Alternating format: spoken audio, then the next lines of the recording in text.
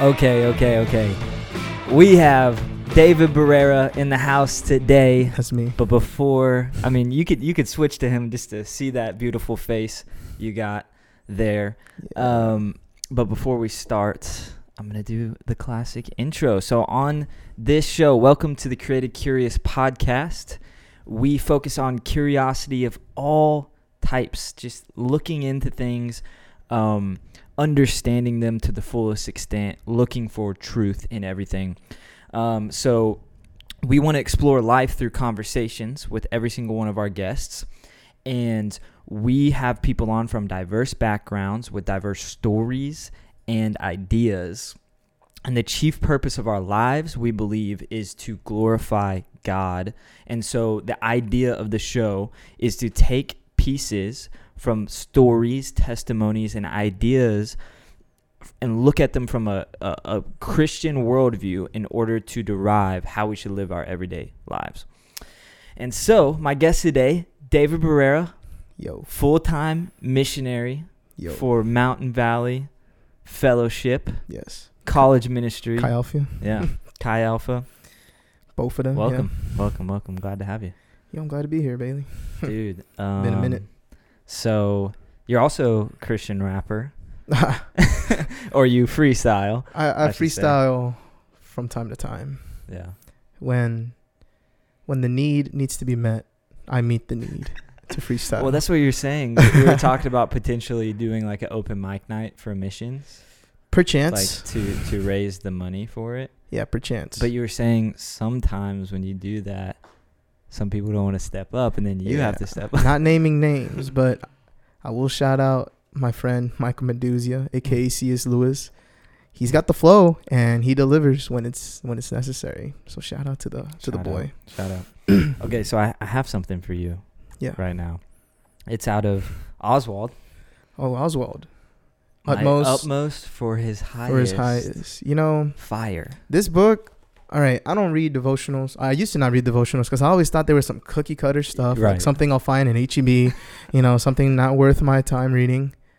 But that one's super good, and that's one of the few devotionals that I would read. My Utmost for His Highest. I've never fully got into a devotional either because, like you said, it was just like I feel like I knew it, but this brings old dead guy books, right? Yes, old dead guy books is my favorite. Can you explain that real fast? Okay, yes. So, my church, my homies, they always recommend old dead guy books because if they're old and dead, we know how they finish the race. We see the fruit that they have been bearing throughout all the years of their life and their ministry and stuff, and we can see that they're reliable.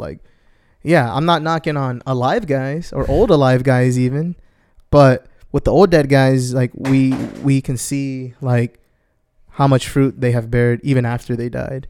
And that one, I think Oswald Chambers died. It's early 20th century, 1917 or something like that. Really, really long time ago. And we're still reading his book. It's I've been 100 years since he died. Isn't that wild? It is pretty wild. Yeah. So that is crazy. I was thinking about that the other day. Imagine writing things where people generations from now go back and watch, or I was thinking podcast. Go back and read. Yeah. That is so profound and effective. It's not like any of these ideas are that new. Yeah. Other people have talked about this. He's getting stuff from other theologians of the time, and he's deriving these revelations from the scripture. So it's not necessarily he is creating something new. Yeah. But he's pointing out truths that are already in the scriptures for us to see. You can see from old dead guys, things haven't changed. 100 years later, things haven't changed. You can apply that today. Yeah. Utmost for His Highest. It's for 2020. And the language is a little different. A little bit, but it's dang, they I think a lot of ways they were more close to the purpose we have as Christians than a lot of us are now. Yeah. You want me to dive in here real fast? I can. Dude, dive. So this one was crazy because it kind of, so we're going to talk about David's journey, because the last time we talked, he wasn't a missionary yet. You were raising support. Yeah, I was raising support. And now you are doing full-time missions. Yeah. And so we're going to talk about that journey and what that's like. Okay. Being in that place and like kind of what you feel like where you derive your purpose. Because I think a lot of times we can feel like we derive our purpose in the things that we do, even good things, right? Yeah. And then you were talking to me the other day about where you feel like the Lord's taking you, how long you think you'll stay in College Station, whatnot. And so this, I think, is perfect for a lot of people, young people graduating college or just graduated that are really looking for what they want to do next. You know? Yeah. Read it. So, so the verse is 1 Thessalonians 3:2, and it says, "Fellow laborer in the gospel of Christ." After sanctification, it is difficult to state what your aim in life is, because God has taken you up to his purpose by the Holy Ghost. He is using you now for his purposes through the world, as he has used his Son for the purposes of our salvation. If you seek great things for yourself, God has called me for this or that, you are putting a barrier to God's use of you. I'll read that again. If you seek great things, which a lot of us do, we believe we have great purposes for our life. At least I do. Yeah. If you seek great things for yourself, God has called me to do this or that, or this and that. You are putting a barrier to God's use for you. As long as you have a personal interest in your own character or any set ambition, you cannot get through into identification with God's interests. You can only get there by losing forever any idea of yourself and by letting God take you right into his purpose for the world. And because your goings are see the language is a little weird. Yeah. Because your goings are the Lord, you can never understand your ways, which is interesting because we're always like, I want to understand my purpose. I want to understand where I'm going. But it's saying if your purpose is of the Lord, it's going to be very difficult or impossible to truly understand where you're going. And which makes it hard to talk to parents about it that want you to be safe and secure. It makes it hard for you to for the world not to see you as crazy for what you do. I have to learn that the aim in life is God's, not mine. God is using me from his great personal standpoint, and all he asks of me is that I trust him and never say, Lord, this gives me such heartache. To talk, trust him, and never say, to talk in that way makes me a clog. When I stop telling God what I want, he can catch me up for what he wants without let or hindrance. He can crumple me or exalt me. He can do anything he chooses. He simply asks me to have implicit faith in himself and his goodness. Self-pity is from the devil. If I go off on that line, I cannot be used by God for his purposes. I have a world within a world, in this which I live, and God will never be able to get me outside of it because I'm afraid of being frostbitten. So I think the biggest thing for me, and I know that was long, the biggest thing for me was you can only get there by losing forever any idea of yourself and letting God take you right into his purposes for the world. And then like this idea, if you seek great things for yourself, God has called me for that or this, you are putting a barrier for God's use for you, which is interesting. I think not only that, but we could say like, not only is it God has called me to this, or I want to be this kind of person, but also like, oh, God has not called me to this. If I'm like, oh, God has not called me to be a pastor, or I can't be a pastor because I'm too broken, or I don't don't want to be a missionary, or I don't want to do all of these things, it could actually be limiting.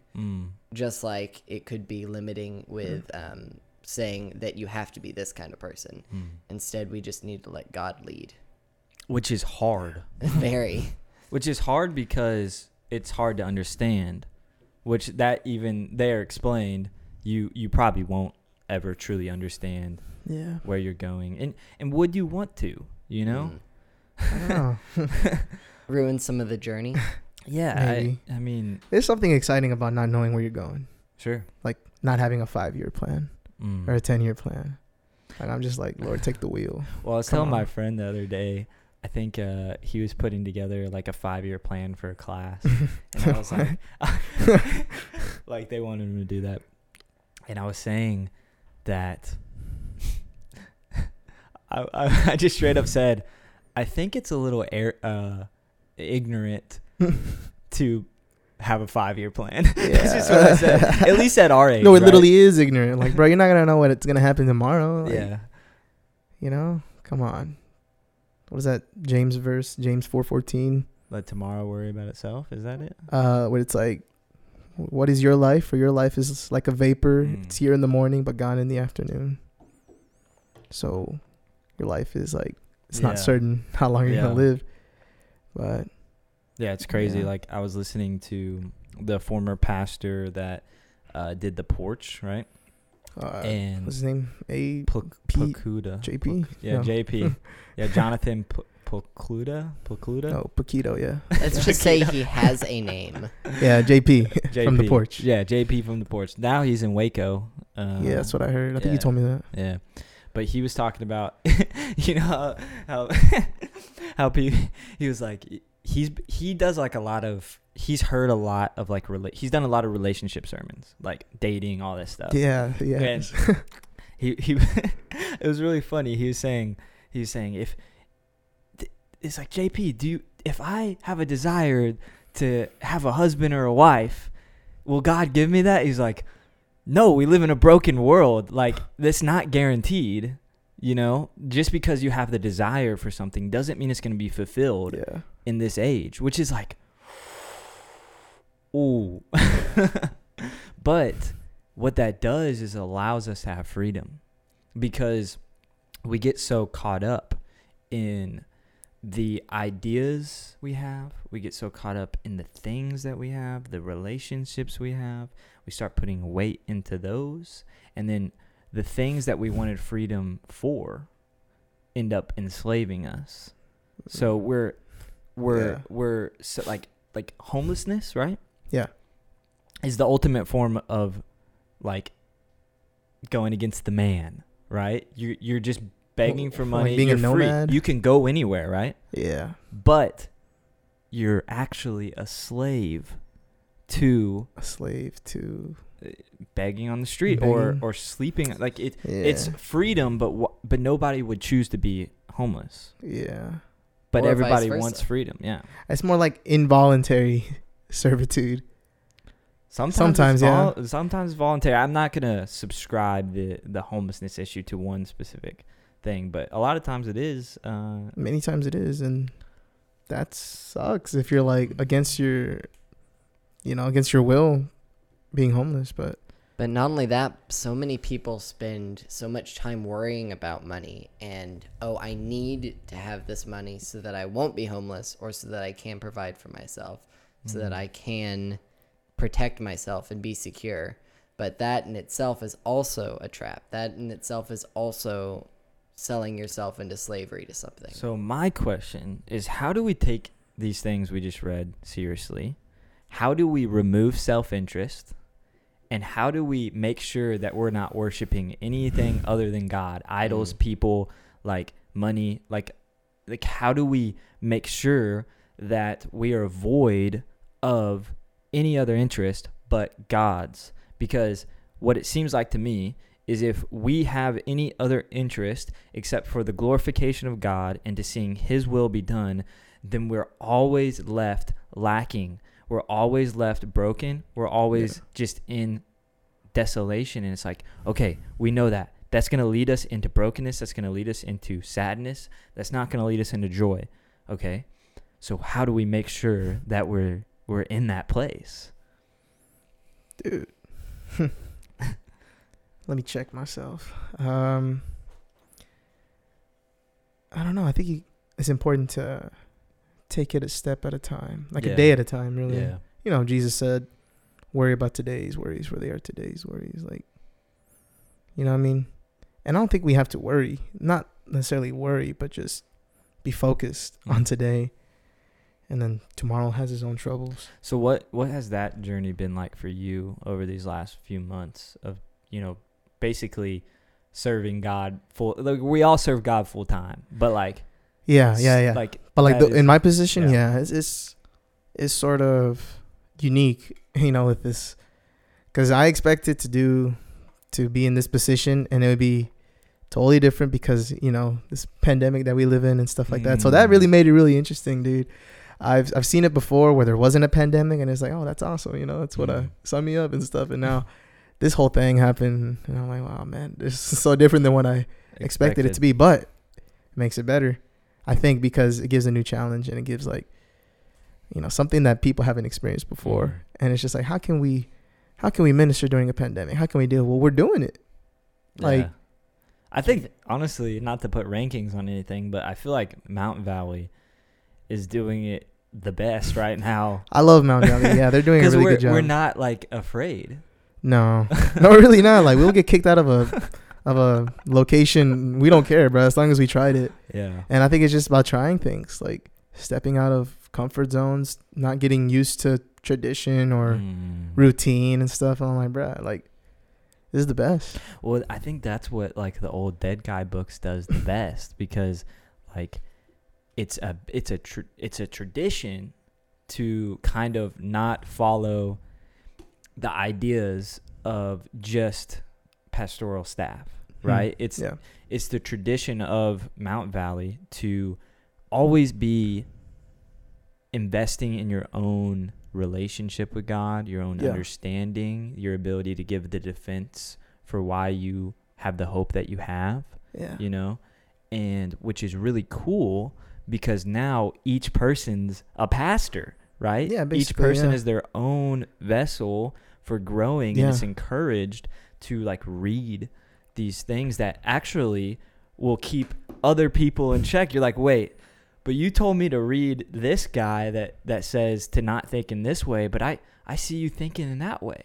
And so what it does is empowers us to not be fearful, it seems like, from my standpoint at least. What do you mean by that? Like, because we're constantly connecting with the truth. Yeah. It's not like you can just get swung by culture, because culture's not swinging this guy. No. This is like over 100 years ago. Yeah, that's true. He doesn't care. He doesn't care. I don't know. So I found that encouraging, because it's like you look back at the Acts Church, you look back at Jesus and the apostles, like people hated them. Oh yeah. Culture did not like them. They stood out. They stood out, especially in the time they were in. Like, it was after the exile and during a Roman conquest. Like, nobody wanted Jesus to rise up. And the thing is, he didn't really rise up. He made himself lower than everybody else. He made himself a servant below everybody else, and nobody was expecting that. Everybody expected some powerful gladiator-like dude to come liberate Israel and Judah from Rome. But nah, Jesus was a lamb. Yeah. And that, like, the Jewish people, the ones that rejected him, believed he was going to come and conquer. Yeah, come and conquer Rome, but he was like, nope. Dude, I've been watching The Chosen recently, like again. Yeah, it's so good. It's just like, man, can I not cry this episode? But I do, and it's just so awesome. He's just like, you cry. And there's this one episode where he's talking to Nicodemus. It's basically John 3, but they visualized it. They made it, visual, and it's just like, it might have not happened this way. It might have, but the thing is, we get the picture of what it looked like, and he's just like, I did not come to liberate Israel from Rome. I did not come to deliver them from Rome. I came to deliver them from sin. And it's just like, bruh, Nicodemus is mind blown. And he's like, a teacher of Israel, and you do not understand these things. Yeah. that's like, it's crazy because we can get so caught up in the worries, like especially right now. Like, gosh, how old are you? 23, 24? 2. 22. Yeah. Oh, okay. Anyway. No, he's 2. I'm 2. Yeah. Anyway, 22, 23, 20. You 20? Yes. Okay. Cool. Youngster. Yeah. Hey, I'm 21 on December 16th. Hey, there you go. It's coming up. There Yep. you go. It's coming up. Remember, date that down. Hey, someone send me a message so I don't forget. But we can get so caught up, especially at this age, with the worries of our life, right? We're like, oh, we have so much ahead of us. We have so many choices. Let's choose right. Everybody's telling us, make the right choices or you're going to die. You know? Yeah. And it's like we get so caught up in that. But if we would just step back for a second and say, man, like, what did Jesus come for? What is, like, if you are a Christian right now, what do you believe in? What is your hope in? And check yourself that you're not focused on things that will be gone like that, you know? Like, dive into that truth, which is, dang, Jesus didn't come to liberate the Jewish nations or Jewish people from Roman captivity or from rulership in this powerful way, but he did come so we'd have a way to escape death. And it's like, dang. Yeah. I think people get, like you said, get caught up in all these other things, but they want to be liberated from this worry. But they've got all this other sin in their life, all this other stuff, junk in their life, and they're not really getting to the root of it, which Jesus said is sin. Like, Jesus said that, like, just cast your burdens on Jesus and everything else will get, like, settled. Like, everything else, I think if you first just focus on Jesus, everything else will be fine. And not even, it probably, like, your priorities will realign and you won't even be worried about those things anymore. Like, I think that also, like, God. You were talking about how he is coming, or like he came and they weren't expecting, or what they were hoping for wasn't what God was doing. Yeah. And I think that's kind of how it is now. It's like, okay, Jesus is going to come back because of all the politics of our day, because of whatever's going on in the White House or with the U.S. or with the pandemic or a hurricane or whatever it may be. And we're like, oh yeah, Jesus has to come back now because things suck for us. But it's not about us. We've been through pretty bad stuff in the past and he didn't come back. So I don't know if you just judge based on your horrible circumstances in the world, he'll just come back. But I hope he comes back though. Well, I know he'll come back. I just don't know when. Yeah, we don't know when. And it's not about us. Yeah, and it's not about us. It's like even Jesus doesn't know when he's coming back. Only the Father. Yeah. What was, Caleb, what was that thing we were talking about in Josh's Bible study about, like, being eager for him to come back, like praying for him to come back, like inviting him, like, come on, God, like, come save us. Yeah. I mean, I think it definitely was like, have that expectation and excitement for what God wants to do and be excited that he's going to be faithful, that he's going to keep his promises, that death and sin will be destroyed forever. But I think we also have to remember, like, it's not that we're just hoping he'll whisk us away from all our problems, like in a rapture where we're just suddenly up in heaven and everything's perfect. We have to go through that process. We have to experience the things that God is allowing us to experience because he is a good father who loves us and wants us to grow. I know it's going to be difficult, but tribulation excites me. Yeah. You know, it's like, and I feel like for the true heart of a Christian that is surrendered to the Lord, it should. It should, yeah. That's the parable of the sower. Like the sun, like fire, a huge ball of fire, being refined in fire, meaning it's getting put through the ringer, basically. And we should be excited because, hey, we believe that God is faithful.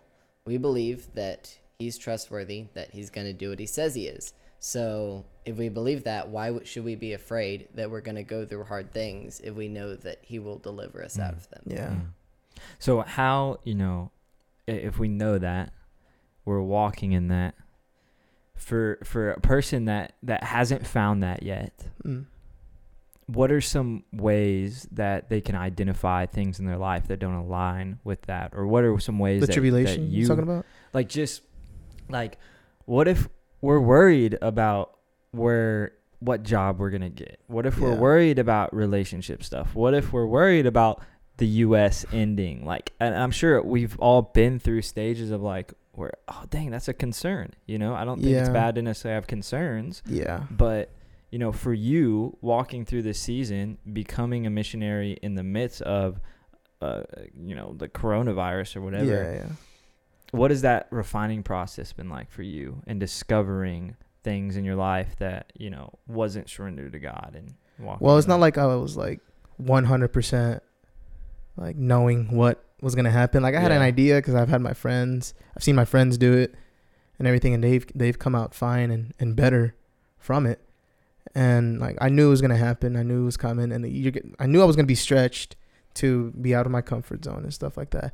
And I think that's important, to be out of your comfort zone. I think if you're too comfortable, then you're probably not where God wants you to be. And I've been thinking about that recently a lot, about, am I too comfortable? And sometimes I'm like, yeah, I'm too comfortable, man. Like, put me through a challenge. And I'm like, oh, well, now God's going to put me through a challenge, and I'm going to be moping about it because I asked for it. But it's like praying for patience. Yeah, be careful. Be careful what you pray for, you know. But I mean, I am expecting for it to be not necessarily hard. I mean, the Bible says the way of the transgressor is hard. So really, we have it easy. His yoke is easy, his burden is light. And I know living in sin would have been harder, but like, I know this tribulation, this whole refining process, it's not going to be comfortable. Like, I know it's not. And that's good, because that's how you grow. But why are you excited about it? Because I know God is faithful, and I'm going to grow and come out better from it. Because I know I'm not going to be like what's that soil, the rocky soil that like springs up quick and then withers away because of the sun. You know, the sun is the tribulation, and it withers away as soon as that comes to you. But I know that's not going to be me. I don't want it to be me, at least, you know. I want to be put through it all. I think that makes me excited, because like, if I were to get stagnant, it's like, I'm not even going to be excited. Why would I want to live like with hard like stuff? Plateau, or not with hard stuff, but like plateau in like my walk. Like, I don't expect to die tomorrow. But like, I want it to be like, you know, exciting. And I think this whole growing and stretching thing is like, you know, there's still much to do. Like, I'm not saying like I've been put through it all. Like, oh man, like, this is so hard. And no, I think there's much left to do. So can you walk us through, like, step by step, what, you know, you've been doing as a missionary, college missionary? Yes. So I'm pretty sure many people have seen like our ministry, Chi Alpha, on campus and stuff. Like, you go there on a certain time, on a certain day of the week, and you'll see us. You'll see a bunch of us out there praying for people, carrying our Bibles around. And like, I used to do that like as a student too, and sometimes less, because I would be working at my job back then. And it kind of bummed me out back then, when I was like, man, I wish I could be on campus and meeting new people and stuff. But no, I'm here at this job. I'm here like working at a hotel, you know, on a Tuesday and stuff like that. But now, thankfully, like, I mean, that was a growing process too. It's just like, oh, I need to be patient. But now I'm here, and now it's like, we get to be on campus more, I think, more than before. And it's a little difficult, not difficult, but different now, because there's probably a lot less students at A&M. And, well, how can you do college ministry if there's no college students there to minister to? Yeah. There's a lot less students right now on campus. A lot of them probably stayed home, or are just like kind of cautious about who they talk to, where they meet up at. But I'm just like, Lord, I'm protected by you. I ain't gonna trip about that. Like, I already had corona once myself, and I wasn't. And I don't know who I got it from. It was probably from being on campus and doing it. So if I had to get corona to be on campus and do outreach and evangelize, so be it. Like that's not a problem to me. I came out at Rona, like, no big deal. And so the process was being on campus and evangelizing. Dude, some people literally don't know anything about Jesus. Some people don't even know the name of Jesus. Even in Texas. Yeah. A lot of them are the ones that I've met are like international students, which is understandable. And it's like, dang, you're an international student at A&M during Corona. Like, you have nobody. Like, you're pretty alone, probably, you know. And I've met some that just don't know anything about Jesus. They probably heard the name because, you know, the name Jesus is pretty popular in Western culture, but they don't really know who he is, what he's like. And he's like, being the first person to tell them what he's really like based on what the Bible says, it's like, it's awesome, dude. And that's a joy. It's a joy doing that. So what kind of fruit have you seen from this process? Well, I think many a times we don't get to reap the harvest of the seed that we planted, but planting the seed is the most important thing. And I think I have at least planted enough seeds to like get people thinking. And that's been like the new focus that I've had this year, especially reading a lot of like Francis Schaeffer, like getting people thinking. Like Francis Schaeffer, for example, he had his own ministry in the Swiss Alps, and he would accept anybody that would come in. It was called L'Abri, and it's basically kind of like a home that people will come and go from, and you can stay as long as you work, help out with the ministry and the home and everything. And meanwhile, Francis Schaeffer would use that labor, and like he would use like that labor so they can stay here, and then he would talk about Jesus. He would minister to them through that. And not many times do people remember what you say, but they always remember how you treated them. And it's been not challenging, but like new way of thinking of other people's value as a human being, as a soul. Like, even though, yes, I don't get to reap the harvest, I don't get to see the fruit in my own eyes, like those people are still souls. They're souls, and Jesus cares about them. And so I got to treat them like the way Jesus wants to treat them. Because if not, then I don't have value for their life. I don't have value for their soul. So even if someone doesn't respond to the gospel immediately, or it takes forever, like, we have to treat them like souls. We have to care about them. Like, if they don't like the gospel, then I'll be sad, but I'm still going to do the same thing to the next guy. I'm still going to preach the same gospel, dude. I'm not going to accommodate for anybody. You know what I'm saying? Yeah. And I think that's very biblical. That's very true. And I think that's even what this was saying. If you're like, I think it might have been yesterday's, you were reading yesterday's devotional, but it talked about like if you convince people with personality versus who Jesus is, then they're only going to be attached to the personality. Yeah. And that line of fruit only comes from what your personality is. Yeah, but if you're projecting Jesus's ways, and speaking of Jesus's redemptive power versus just how they can be changed as like a person, then it's long lasting fruit. Yeah. So with you were talking about this shift of mindset, like trying to focus more on planting the seed than seeing it come to fruition. How do you stay joyful in that, or like how do you stay hopeful that good things are happening, or that God is being rejoicing in the fact that you're getting people to think? Well, I know that he wants us to go. Like, he already spoke. He already said, go make disciples of every nation. And it might not be that simple. Like, just meet someone off the street, like, oh, you're a disciple now of Jesus Christ. Like, no, sometimes it starts with clearing rocks out of the ground, or else what'll grow in the rocky soil. You know what I mean? Sure. And I think I've cleared a lot of rocks, and there's still lots of rocks to clear up at A&M right now. But how do I stay joyful? It's just, I know that God wants this. God wants this one way or another. And though it may be challenging or frustrating even sometimes, like, I just rejoice knowing that God wants me to do this. Yeah. God wants everybody to do this. And as long as I go and do, and not like worry about like worry, like what's going to happen if this happens though, or, you know what I mean? Because feelings follow right actions. Right. And once I go out there and like share the love of Jesus, share the gospel, really, like, you feel okay afterwards. You feel like, oh, that was awesome. You know, I got to speak to someone that I never thought I got to like talk about something, you know, like the gospel and love, real love and sin. You know, some people don't know these things, and for me, like for us, it's like basic stuff, but people really don't know sometimes, and it's just like, bro, like you're living in despair, dude. Like, and you don't even know it. Yeah, I think the clearing the rocks thing is a great analogy because nobody likes picking. I remember one summer I worked for my uncle, just picking up rocks. Like Central Texas, the soil is rocky. Metaphorically, yeah, too. And it was tough, right? Yeah. It is hard work. It's not glamorous. Yeah, no, it's not. But if you don't do it, what's gonna grow? Right. Exactly. Sometimes we got to start there. Yeah, Like, and it's like, so it's not glamorous. Nope.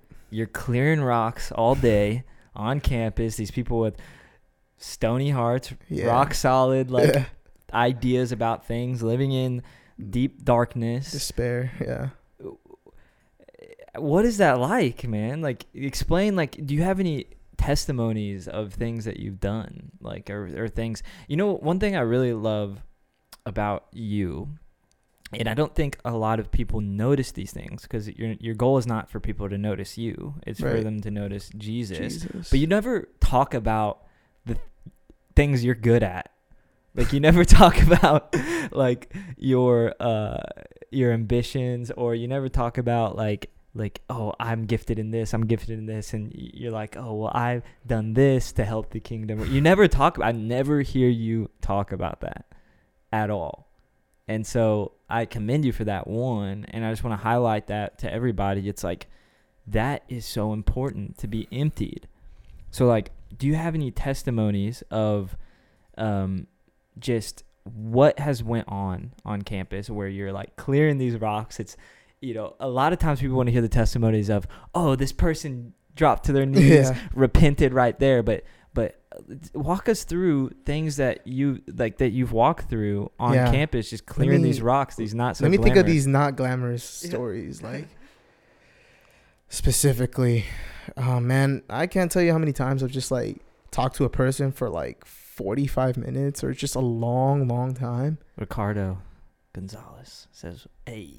Hey, I got the chat up here now, so if you guys want to comment live, we'll take Ricky? Comments and questions and all of that.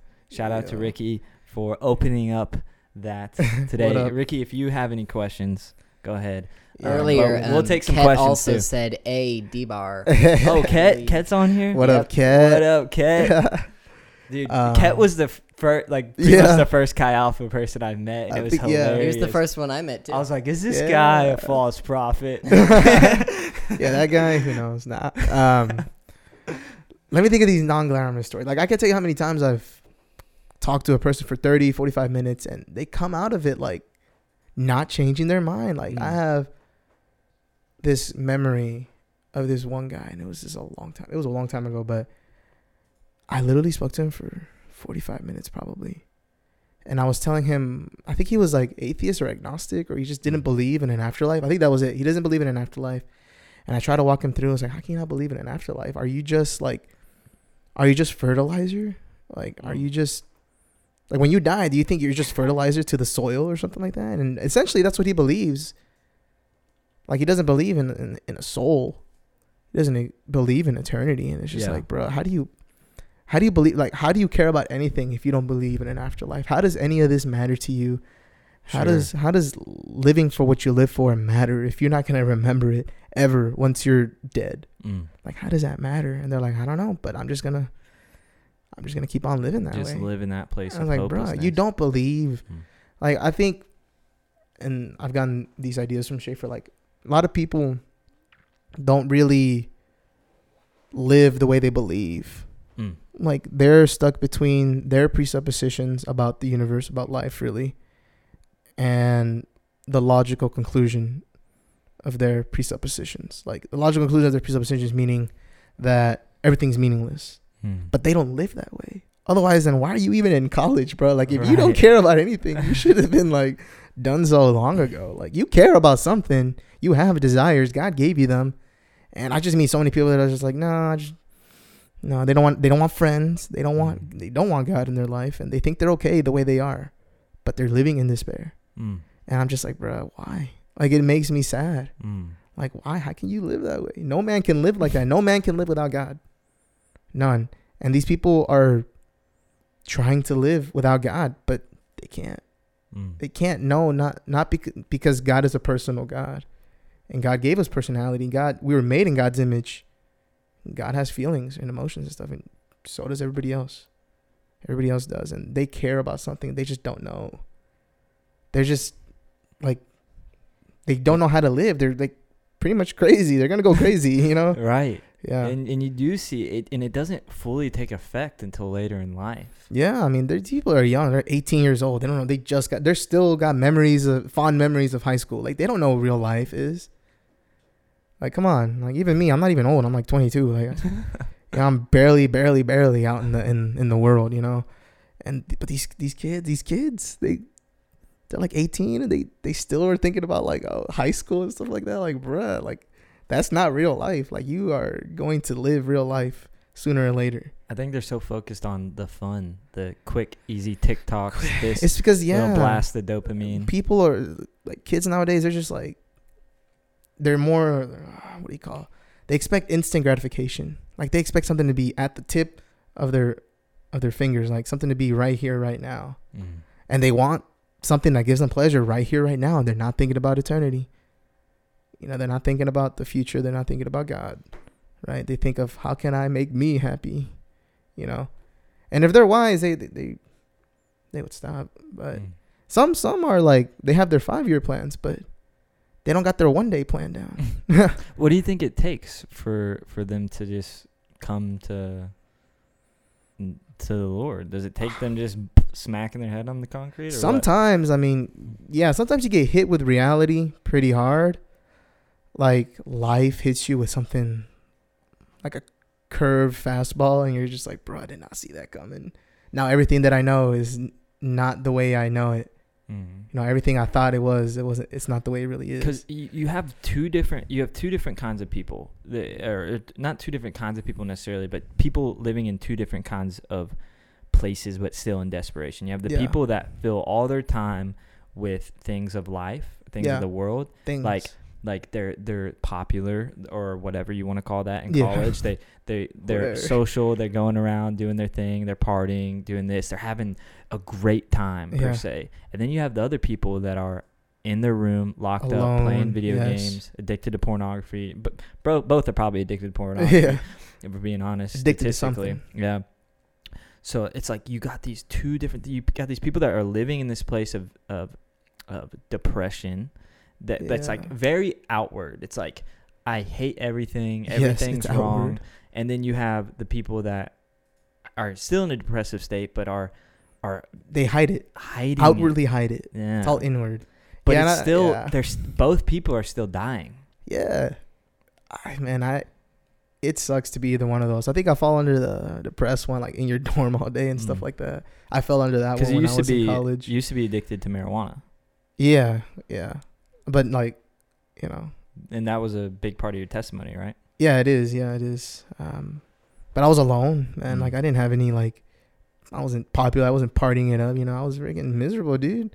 But I know that even if you were popular in college, however you can be, you know, have a lot of friends, like to go out at, you know, at Northgate or whatever. You're miserable. You don't even know it. They're longing for something real. Like, they have a real desire, but they're trying to meet those desires in an ungodly way. You know, like, for example, like, it's good to want a wife or a husband or something like that. It's good to have someone else, right? That's a real desire. Like, God met that desire with Eve in the garden to Adam, right?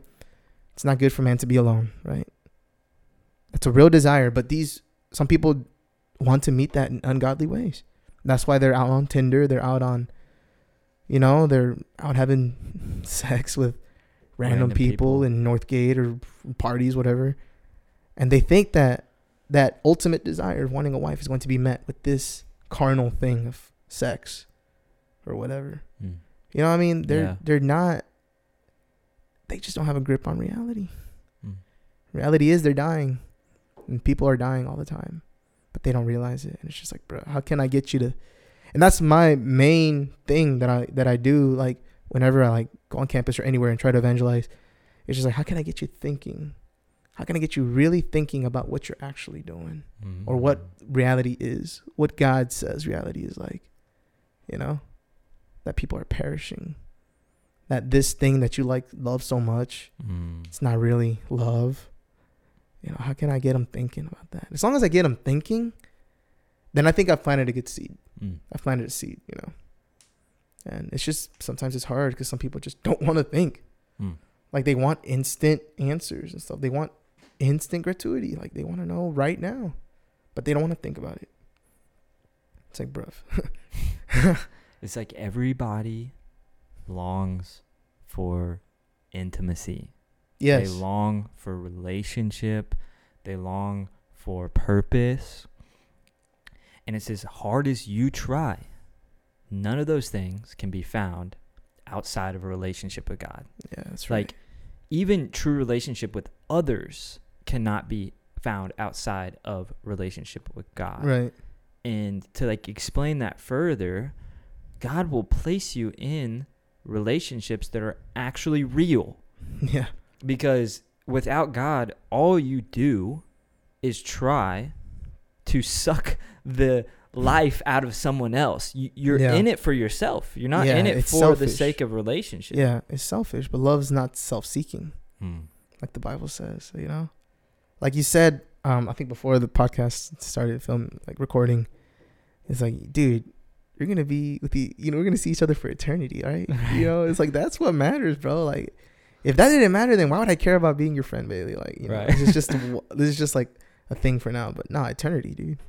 Yeah, and I think, you know, that's something I've seen in our community a lot, is everybody, and I think it's about being rooted in truth.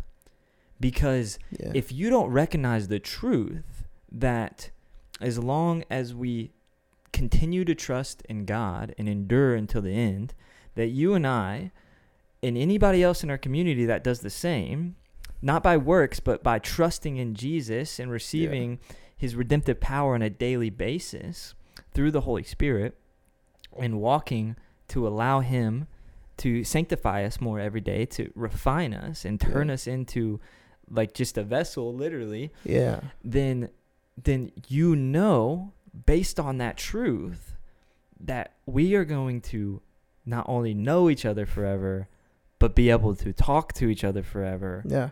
And we're probably in the age to come going to be able to see everything you did / thought and see it in a true perspective, right? Not to say like we're going to look back and be like, bro, I can't believe you thought that about me. But it's going to be like, whoa, like I didn't know you were like this. Yeah. I didn't know your heart said this. Like, this is amazing. Like, and we get to see each other in truth.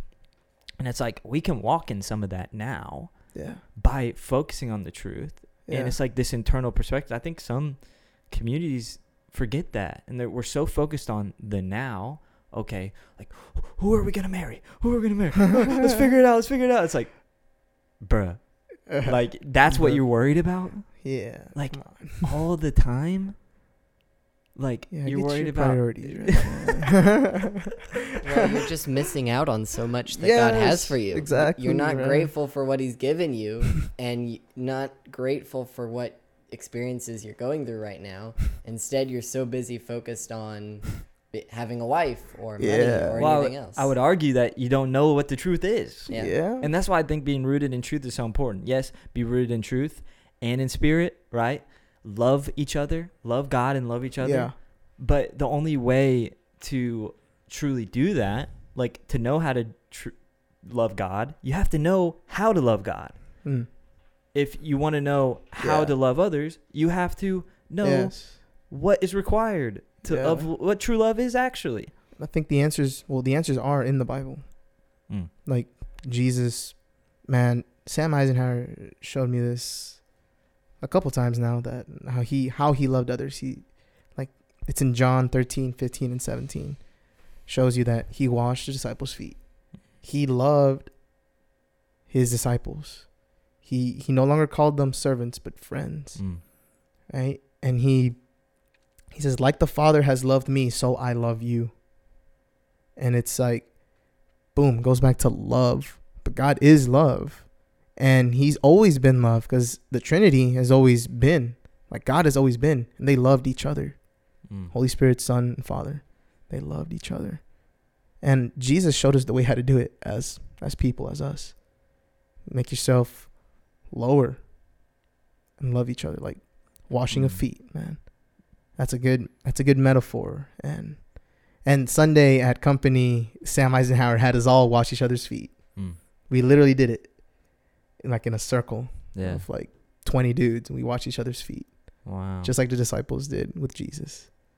It's like, bro, this is real love. And it felt like, you know, when you think of someone else, another dude's feet, it's like, man, that's gross, man. Like, why would I want to do that? But no, it's like, shows real love. It's like, you're vulnerable. Like, you're washing another dude's feet. You're vulnerable, and you're doing it out of love. You're like, man, I know it'd be kind of awkward to do it yourself and everything. Like, trying to put your leg up and wash your own feet, or standing up, try to bend down and wash your own feet. But like, when someone else does it for you, it's like sacrificial. Yeah, it's like it costs something, you know.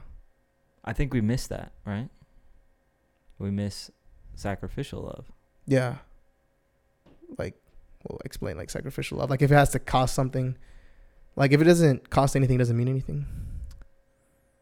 Yeah, I mean, I think, you know, like, well, love is an action. Love is a verb. Ultimately, we care about ourselves more.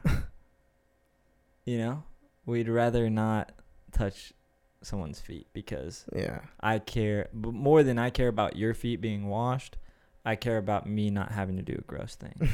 Yeah, that's one of the first questions Sam asked us before we did that. We're like, whose happiness is more important, mine or yours? And it's like you might think it's like a trick question. You're like in a Christian setting, you're like, oh, well, yours. And it's like, Sam's like, nah, come on, you don't really think that. Like, come on, like, you know, yours is. It's like, but that's not how Jesus is. Jesus literally laid down everything. It's like, literally, we have to change the way we think. It's count like others' lives as more significant than our own. How do we do that?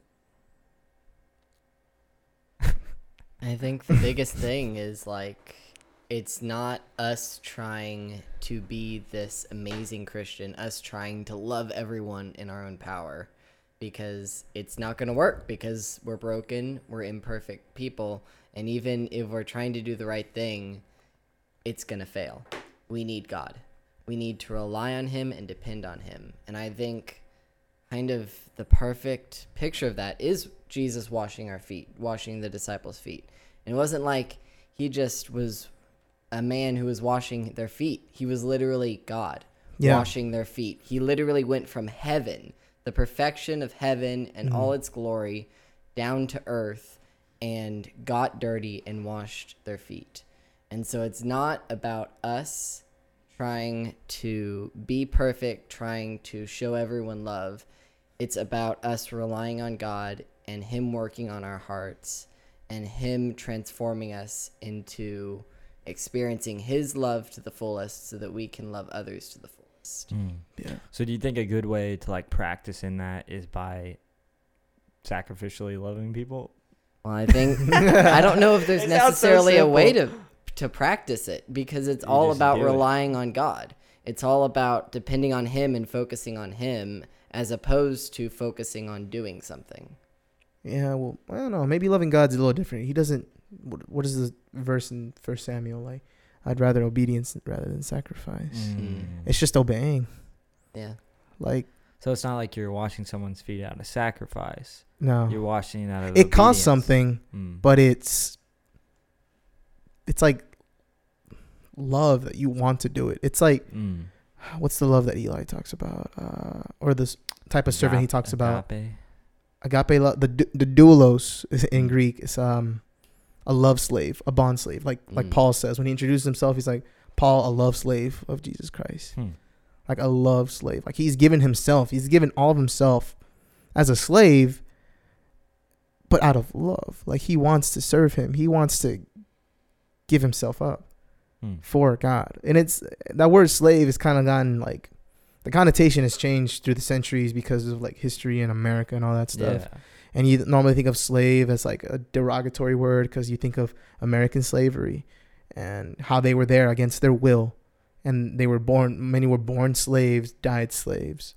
But that's not how it is with Jesus. It's a love slave. It's like you choose to be there because you love him. You're not expecting reward either. You're just doing it because you love him. Yeah.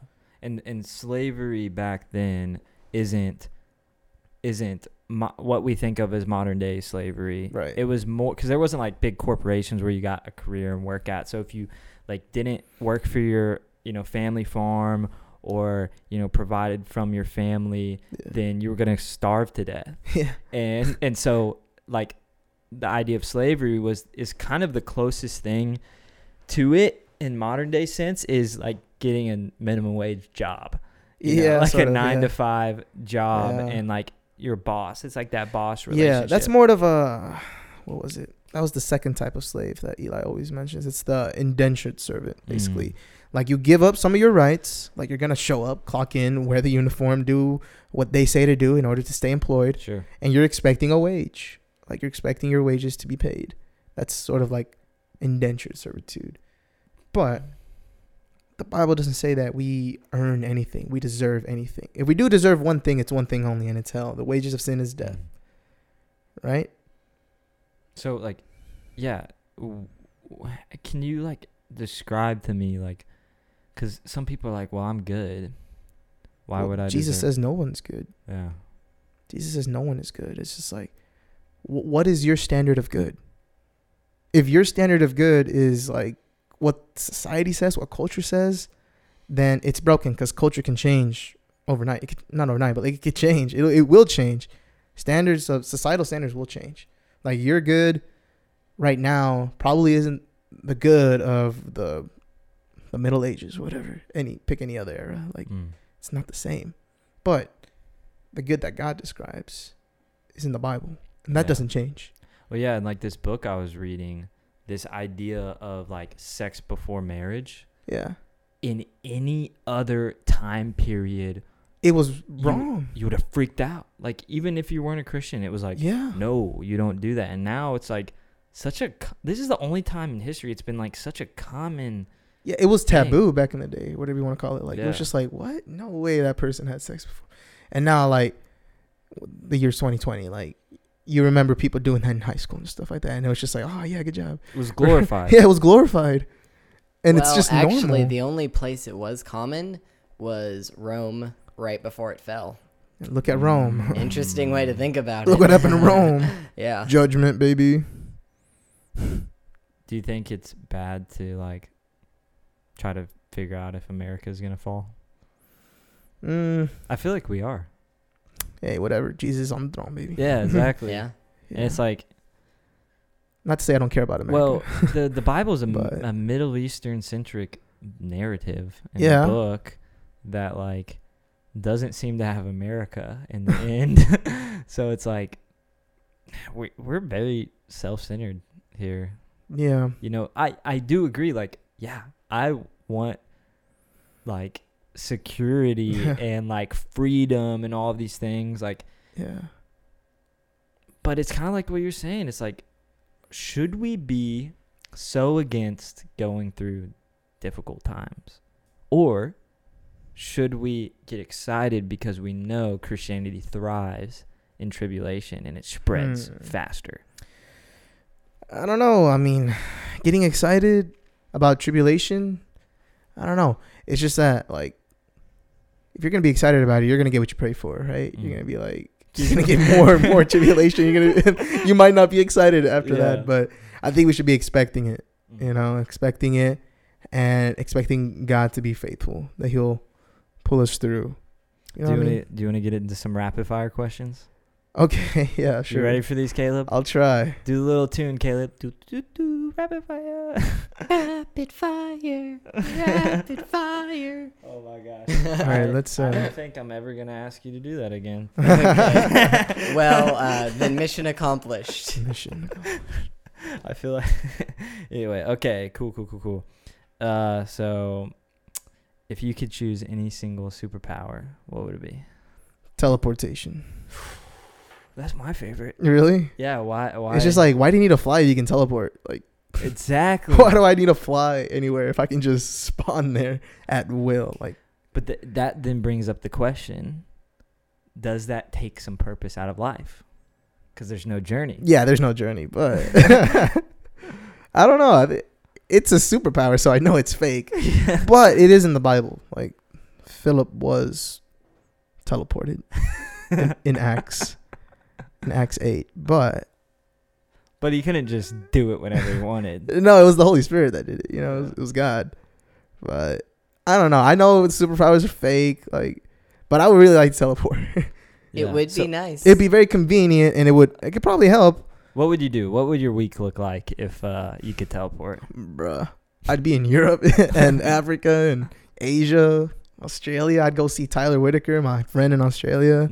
Shout out Tyler. I'd go to Mexico, visit my family whenever I want. Dude, come on. Like, it'd be great for making disciples. Yeah, it would be. I'd visit D3 over in Pemba, and dude, I'd be everywhere visiting homies, dude. I was just thinking it would be perfect for a podcast. Because you could just take your equipment in a backpack and like just. Yeah, but your Wi-Fi is not gonna be so good. Or you could teleport them to us. I think that's a different superpower. Well, like if you grab them and bring them. Oh yeah, you just. Like the movie Jumper. Yeah, I love that. Movie. That's the type of teleportation I would want. You know, like Jumper type of teleportation. Without the jump. Not like Star Trek. Without the jump scars. Yeah, without that stuff. But then they could just follow you. Yeah. Yeah, but like teleportation, I'd be able to grab something from another place and take it with me. That would be. So why do you think you want, like, I think everybody has a different reason for why they want a certain superpower, and it usually derives from like something in our personality or something like that. Why would you want that? I don't know. I mean, because our last one, I don't think we did it with Jackson, but our last one was super strength. Caleb Arn wanted super strength so that he could why? Protect people that he's with. I think I could protect people with teleportation. Yeah. I think it'd probably be better for protecting if you could teleport everybody you touch. It's like, everybody get in a circle. Come on. Yeah. Team huddle. Yeah. I don't know. Why would I want teleportation? I just want to be in different places that I can't really get to just by traveling. Like, imagine if once you received the Holy Spirit, you could teleport. I don't know if that's a good idea, dude. I don't know. Thank you, Holy Spirit, for not giving us teleportation at will. Or we wouldn't be rooted in any community. No, we'd just be anywhere we wanted, and who cares? So like, I'm dipping. Yeah, it gets awkward for a second. Oh, yeah. Okay, so preferred landscape: city, beach, mountains, lake, etc. Doesn't have to be one of those, but. What's your preferred landscape? I'm thinking of the place my mom grew up in Mexico. That's perfect. It's like hilly mountains, small town, getting bigger now, but small town basically. And yeah, it's got to be a good community there too. I mean, what's the point of living in the mountains if there's nobody there with you? Yeah. Or living in the city and you don't know anybody even though you're surrounded. But that's my landscape. Like what do you want to say? Like mountains, or mountains in the distance, but I don't know. I'm just thinking of where my mom grew up. Is it tropical or is it cold or? It's more tropical. It's in Mexico, so it's closer to the equator. But it gets cold like at night. Yeah. It just gets cold overnight and then it's like hot again. Something like that. Just where my mom grew up, that'd be like perfect. And this last one you don't have to answer if you don't want to. All right, that's the preface. What? That's the preface. Okay, do you want to hear it? Okay. Ask it, bro. He's nervous now.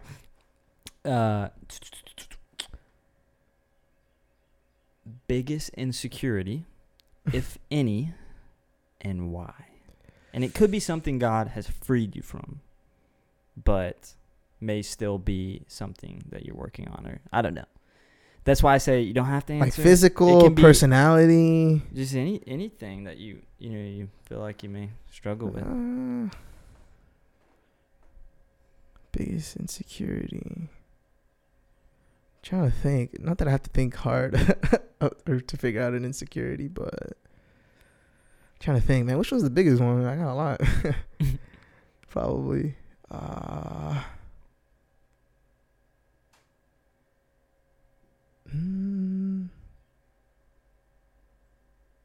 Biggest insecurity. Man, all of them, bro. All of them. Yeah. Do you have any, Caleb? Oh, okay. Sure. Wasn't thinking I would be going, but I can.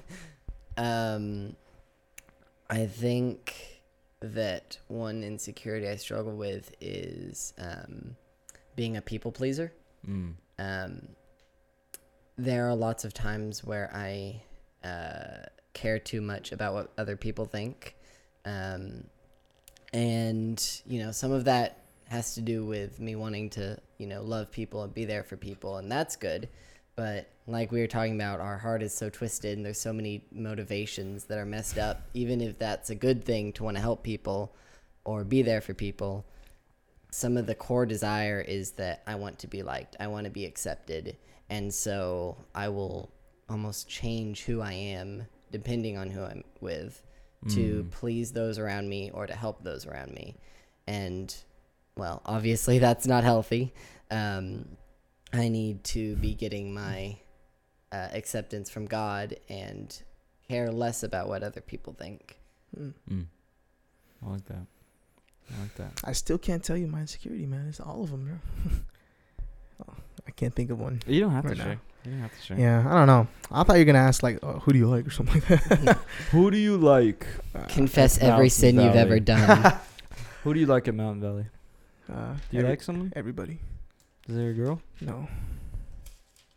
Yeah, No. we actually already talked about this. He's looking nervous. No.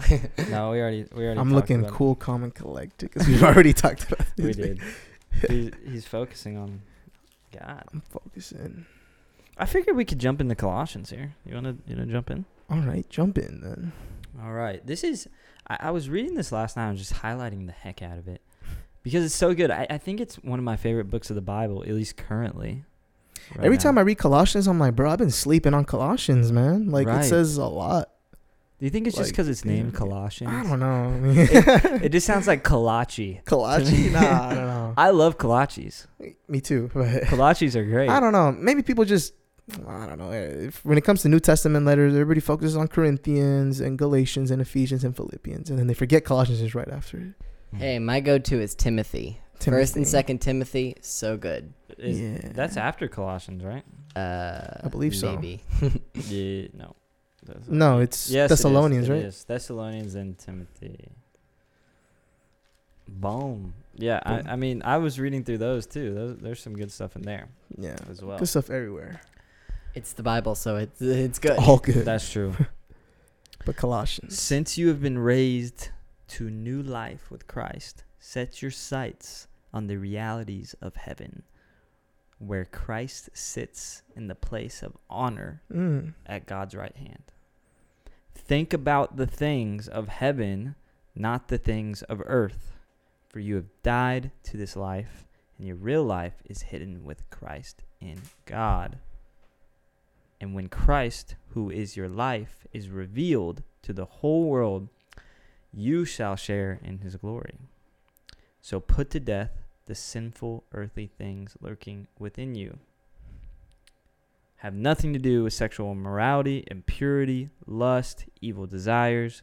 Do not be greedy, for a greedy person is an idolater, worshiping the things of the world. Because of these sins, the anger of God is coming.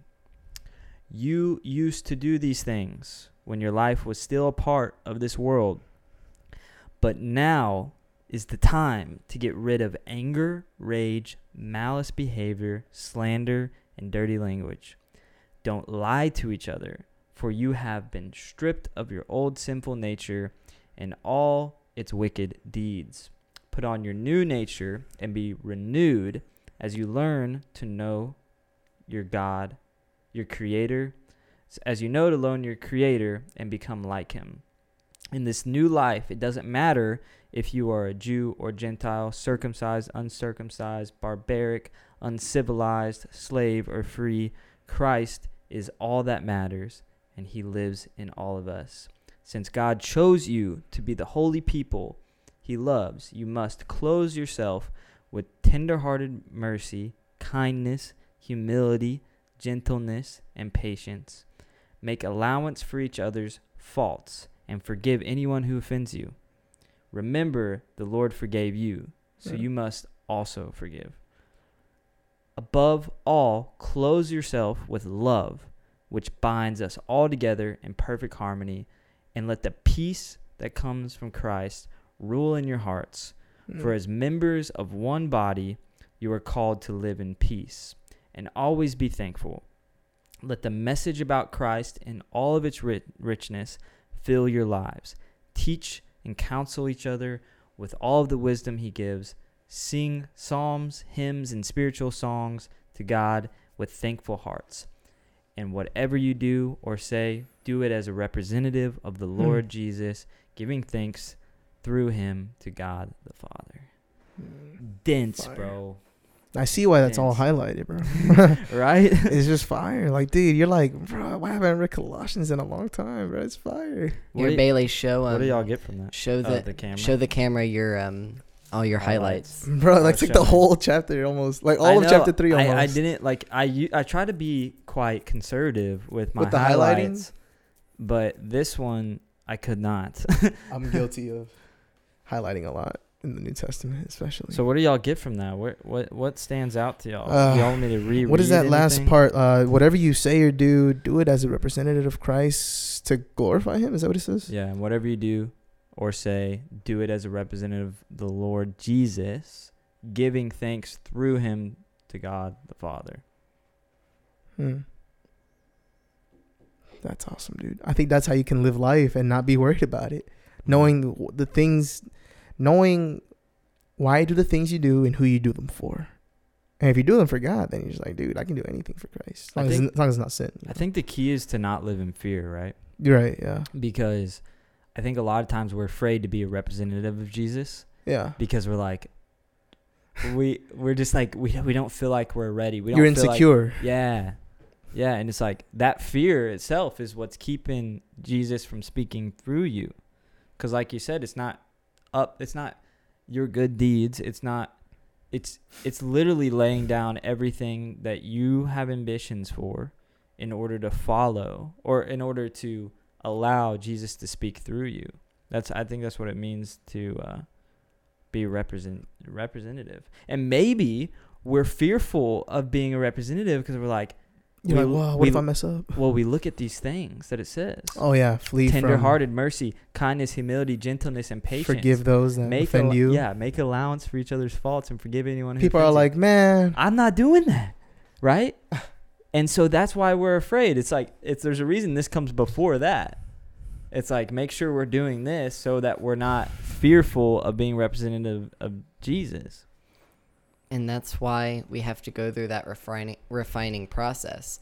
That's why we have to grow and learn and go through all these experiences, because it teaches us to rely on God. It teaches us to do these things. It teaches us that peace it was talking about, because we can be so secure in knowing who God is because He's brought us through things, because we've learned to count Him as trustworthy, and because we know He's good. Yes. That part about living in peace, that it says what, guards your heart or something like that, peace in your heart.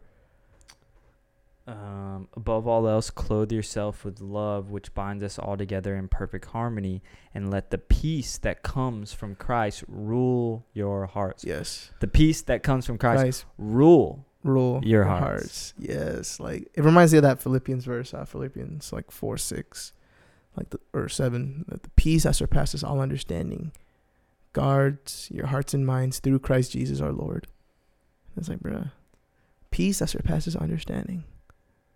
Like, man, you said, how do you do the things you do? Like, Yeah. be a campus missionary? How do you work for Chi Alpha? Like, well, 'cause knowing that I have peace. Mm. Like, peace that surpasses understanding. Like, I don't know why some things are happening all the time. Like, I don't know why we have a pandemic. I don't know why A&M wants to like kick out like any on-campus events or like deter them in some way. I don't know why. Like, I don't know when we're gonna be delivered from this, you know.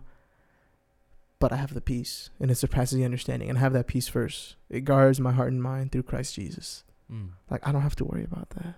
So can you kind of walk us through what it's like to work for Chi Alpha or for Mountain Valley? Okay. Like, what do you do as an intern, a missionary? Like, Yeah, right. what is the weekly process like for anybody that's like, you know, maybe from our church? Yeah, or maybe you're thinking about being Yeah. a Chi Alpha intern or Mountain Valley intern. Like, the process is probably going to change with the times, and I don't think the internship right now is the same as even my friend Ket 2 years ago. You know, he's told me it's evolved, yeah. But for me right now, it's just all right. Let me go through it. Sunday, you go to church. You wake up early. You help with the church, facilitate whatever they need, setting up, volunteering in the back, stacking chairs, cleaning up. You know, making sure you're like the first one's there, the last one's to leave. Like, that's main focus on Sundays. And then, you know, you go to your company, your resource, whatever you call it, you know, basically small group for small group leaders at night. And, you know, you just basically regroup and talk about the week and, you know, encourage each other's, challenge each other's, and hopefully change something the next week, you know, Yeah. of like where you've been, you know, lacking or needing. So that's a Sunday. And then Monday, Tuesday, Wednesdays, we have this thing called XA Fit or Jehovah's Fitness. And it's something awesome, dude. Like, bro, I used to work out as a freshman in college, and like I liked doing it, but then I stopped later on.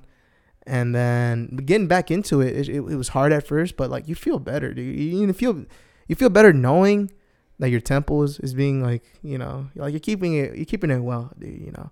So we get to work out 3 times a week with each other, and so everybody goes, so you don't have to worry about, you know, this other person missing out and stuff. And all the interns go, and you get to see each other struggle and just freaking like pant for air and stuff like that, like me this morning. So yeah, we get to do that. And Mondays, you know, we have staff meeting. Tuesdays and Wednesdays, we're on campus from like whatever time, like 11, at least 11. And Tuesdays and Wednesdays, as interns, we get to challenge ourselves and really, really dive into these classes that we take. It's not like seminary classes. It's just like we meet up at the ministry center, and we have like a Bible class. Like, we really just dig deep into the Bible, like a word, like one word, and we study it like the whole class. It's like 1 week it was knowledge, and the other week it could be like translations of the Bible, yada yada. And it's like awesome to know these things. And really, Eli makes it very interesting. Like he gives us like assignments or homework and stuff like that, and it's just like, bro, we're being stretched. Like, Yeah. like who wants to like write a story right after altitude? Like, who wants to like that was one of our assignments sometimes, like write a story, like a fictional story about someone finding truth. And it was like due right after altitude, and I was like, bro, do I want to do that right now? No, but I'm working on it, you know. It was like we were tired and everything, and it's just like, oh, we still got homework, you know. Cool. So, and then we graded each other's papers and stuff like that. But okay, so that's Tuesday, all right? Bible class Tuesday. Wednesdays, we have another class. It's the Schaeffer class. Like, we read chapters out of Francis Schaeffer's works, and we go back to Sam's house and we like talk about it. And that's how that Schaeffer class especially has helped me out a lot in ministering, because it, like I said, it's helped me dive back into like caring for a soul, treating people like souls, like the way God treats them, the way God sees them, and really diving into the mind of the 21st century human. Like, you know, we've dived really deep into that stuff, and you know, it's helped me get people thinking. It's helped me with practically asking better questions on campus, and not just asking yes or no questions. Has it increased your own faith? It has, yeah. because I've seen, like, I've tested it out. Like, I've tried it. Like, I've gone out, you know, even bolder than before, and like I've seen like what it can do. So like, yeah, I gotta try it out. And then stuff happens, and you're just like, bro, I would never have been able to communicate with a person, because like communicating the gospel is important. Otherwise, how are you, like, what's the point of having the gospel if you can't communicate it? Yeah. You know, it has to be in a way someone can understand it, someone can hear it and understand. Otherwise, then there's no point. And so yeah, the Schaefer class is awesome. Right now I'm giving like plasma twice a week. Like, you can see like the needle holes in my arm for selling plasma For like missions month. Yeah. So I get like $100 every time I go because I had COVID, and yeah, something good came out of that. I get so much money from just shedding some blood. Just, you know, if Jesus shed his blood for me, I can shed some blood for the kingdom, right? And yeah, I do that on Wednesdays. And then we have our Chi Alpha nights. Like, we go to the park, we set up our service that we have, and it's like, it's basically, very basically like a church service, but that's amazing. You don't have to go to a church. You're literally outdoors. You're with your homies, like college students your age, and you're like, man, we've seen so much things happen this semester, dude. Like, literally people giving up everything. Yeah, bro, not to out us, but there's like at least like 200 people that show up. Yeah. I remember the first time we were at Wolfpen Creek Park, like, we took a picture, and I individually counted every head I saw in that picture, and it was at least 200 from what I remember. Like, at least 200, dude. And I was like, bro, during a pandemic, that's pretty crazy, like, having 200 people gathered together. But, you know, like, the Holy Spirit. It's the Holy Spirit, man. The Holy Spirit's working. So that's Wednesday, and we get to like set up and tear down for that and facilitate, you know, for the service that we have. And it's awesome seeing people come to the altar, really not just being challenged, but being changed. You know, it's so awesome. I love it. That's a Wednesday. Thursdays, something special this year is like we get to go to other campuses. So every other Thursday I go to Baylor in Waco. We visit the Chi Alpha over there, and we're just a blessing to them. We just basically do booth over there, evangelize over there, visit the small groups over there, you know, just be a blessing to them in Waco. And I do that every other Thursday. If I'm not going to Waco on a Thursday, there's another intern class that we have, and it's topical. It's about a certain topic. Like, and some of the interns go to different places. Yeah. Like, I go to Waco and Baylor, and a couple other dudes do too. But we got other people going to SMU, TU, SFA, Abilene Christian University, and I don't know if I'm missing one, but I think I got them all. Do they ever visit Tarleton? Do they ever visit Nacogdoches? Yeah, SFA. Yeah. Oh, okay. Yeah. Ricky, he goes to SFA, and his wife and Dio and Antoinette, like, they go every other week, and it's been awesome over there. Like, we're seeing fruit everywhere. Everywhere, not just here in College Station. Like, we know it's happening everywhere. You were talking about the fruit of like people just giving things away. Okay, yeah, dude, that's crazy. Like, Sam Eisenhower, an OG of Chi Alpha, he says after that one service we had Wednesday night, where people were literally like giving away their video games, giving away these expensive things, idols, basically, just for like some good gold old dead guy books, like that'll help them with their walk with God, that'll really help their intimacy with God and destroy the idols in their life. Like, people literally giving up stuff for that. It's like, Sam said that he hasn't seen like revival like that since, or he hasn't seen something like that go down since like his time in Sam Houston State University, back when he used to go to college, and that was a while ago. And it was just like a huge revival over in Huntsville, like the Chi Alpha over there. It was just huge. People just getting baptized, bro. Like, people just running to get baptized and stuff like that. It's just like people repenting, people literally getting right with the Lord in front of our eyes. Like, that one service, we had like a girl come up and say, literally speak from her heart, saying like, yeah, I want to be right with God. Like, yeah. Like, bro, like, that is crazy. That is so amazing. It's so awesome. Like, people giving up, like, people giving up their video games, their expensive cologne collection, their jobs, even. Like, come on. No. Come on, dude. That's crazy. So like, crazy. Actually putting your money where your mouth is. That's what this Bible was for me. Like, it wasn't giving up anything. except, well, I guess it was. Gave up $50 to invest in this Dude. Bible. Never have I spent too much on a Bible. Right. And I think the most I've spent is like 80, but it was So the best. It's a good Caleb says we have a question. I don't have it up on my screen because I just refreshed it. But if you want to say the question that we What's have. the question? All right. So it is a little off topic, but it's an interesting one. So Who's Flopping Frog? Said, sup, Dave? What's up, Flopping Frog? Stanley, I have no idea how to say your last name, so I'm sorry, Stanley. I know one Stanley, so it might be the Stanley I'm thinking of. What is his last name? I don't know.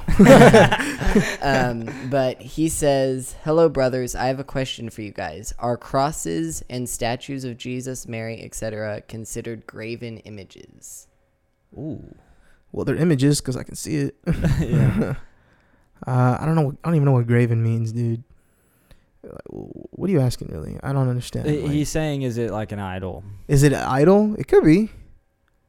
It could be. I don't really get praying to statues and images and stuff like that. Like, I don't get what does that do? Like, or images of Jesus or whatever. Like, God is spirit, and you can't. There's no image. Like, we don't have. Like, nobody had an iPhone in the Middle East in the year 33 to show you a picture of Jesus. And I think God did that on purpose so that we wouldn't worship an image. Like, we don't know what Jesus looks like because he doesn't want us to worship an image. Well, it doesn't matter what he looks like. Like, what does it matter? I mean, we kind of have clues from the Bible, from Isaiah 53, that there was no attraction in him, no comeliness, whatever the verse is, There's nothing attractive about him. Reproached by human beings. A man of sorrows, So, I mean, we don't really know what he looks like. But as far as like Mary, we don't know what she looks like either, bro. It's not just an image. And graven images, like crosses, like I personally don't wear a cross. I actually have some scripture that might help. I don't know if it answers this question Okay. right away, but I remember kind of reading something about this. It says, so like there was different festivals that were, common back in the first century. And it says, don't let anyone condemn you for what you eat or drink, or not celebrating certain holy days or new moon ceremonies or Sabbaths. For these rules are only shadows of the reality yet to come, and Christ himself is that reality. So then it says, don't let anyone condemn you by insisting on pious self-denial or worship of angels, saying they had visions about these things. Their sinful minds have made them proud, and they are not connected to Christ, the head of the body. For he holds the whole body together and joins in ligaments and grows as God nourishes it. So, what I really get from that is like, why are we so caught up on the things of earth, right? We're focused on, should we be worshiping a statue? Of course not. No. Right? God is alive, and he wants to connect with us personally. Okay, yeah. And so is having a statue of Jesus to remind people of Jesus wrong? I don't think so. Yes. Like, personally, because it's just a way to communicate. Now, are the statues accurate about what he looks like? I'd say probably not. Probably not. So I don't think there's really a set answer on whether this is good. If you're worshiping the image and that statue, or you're worshiping Mary, someone other than the God of the universe, which is Jesus, then there is a problem there. But yeah, there is a problem with graven images and stuff like that. yeah. Well, and It's I think doing that those things. there's nothing wrong with having a cross. Yeah, on I your don't neck think or so something either. like that. Yeah, Bailey's wearing Yeah. one. Like, Exactly. I think But- that it can I be a love great it. reminder of what God did for us, and it can help us to be thankful for who he is and what he's done in our Right. lives. But if it becomes, I believe this cross is going to protect me, or this cross has some sort of inherent value. or I'm Christian because I wear a cross. Right. Or Yeah. like, I have this picture of Jesus, and the picture of Jesus is going to protect me, or something like that. Yeah. Those things can help us to focus on God, but if they become the center, or it distracts us at all from our personal relationship with God the Father, Jesus, and the Holy Spirit, then it would be a graven image. Yeah, then I do find a problem with that. Yeah, but having them, no, not really. I think it's nothing in itself. I think it's similar to a tattoo, right? A tattoo, yeah. I don't think having a tattoo, at least I don't think the Bible suggests, and The only verse that references tattoos says don't get tattoos in the Bible. Well, it's not saying tattoos. It's like basically don't hurt yourself, your body. Yeah. But or is it there, Leviticus or something like that? There is I think Mark, what, I forget his last name. He has a YouTube channel. He has a great, maybe we'll link it below. We'll find it and link it below.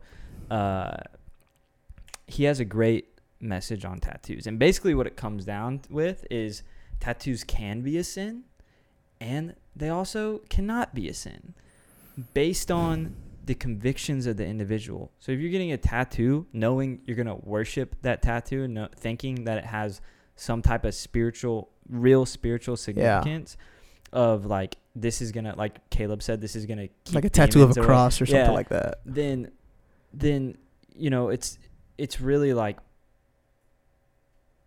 I have one tattoo and it's a tattoo of a cross on my ankle. I don't think I'm going to get any more. I've thought of things I've wanted, but the thing is, as you grow with the Lord, like the things that I thought were so important in the Bible, I don't necessarily think those are the most important things anymore. Some of the things, like it's changed what my focus has been on, you know? And so I do think when you mark something on your body, it can have some type of spiritual stronghold on you. Like if you get skulls all over your Well, yeah, over your skulls body, is death. Skulls are ugly. So Stanley, is that the same Stanley? Yes. Akujor. Hello, Stanley Akujor. Akujor, please correct us if we're saying your name wrong. Yes. They said, I bought some biblical comic books, and some people thought it was against the commandments to make those because of the images of Jesus and angels in it.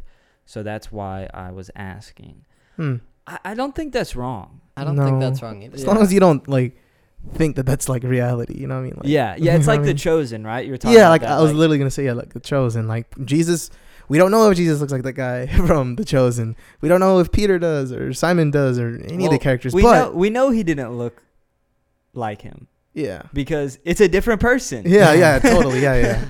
And not only that, but I think that things like tattoos or graven images could be a bit dependent on the person, like you were talking about. And one way you could define sin would be anything that God has specifically told you, or God has told you not to do, whether it be in the Bible or individually. Like, for example, if God tells me do not listen to secular music, only listen to Christian music, then if I listen to secular music, that would be a sin.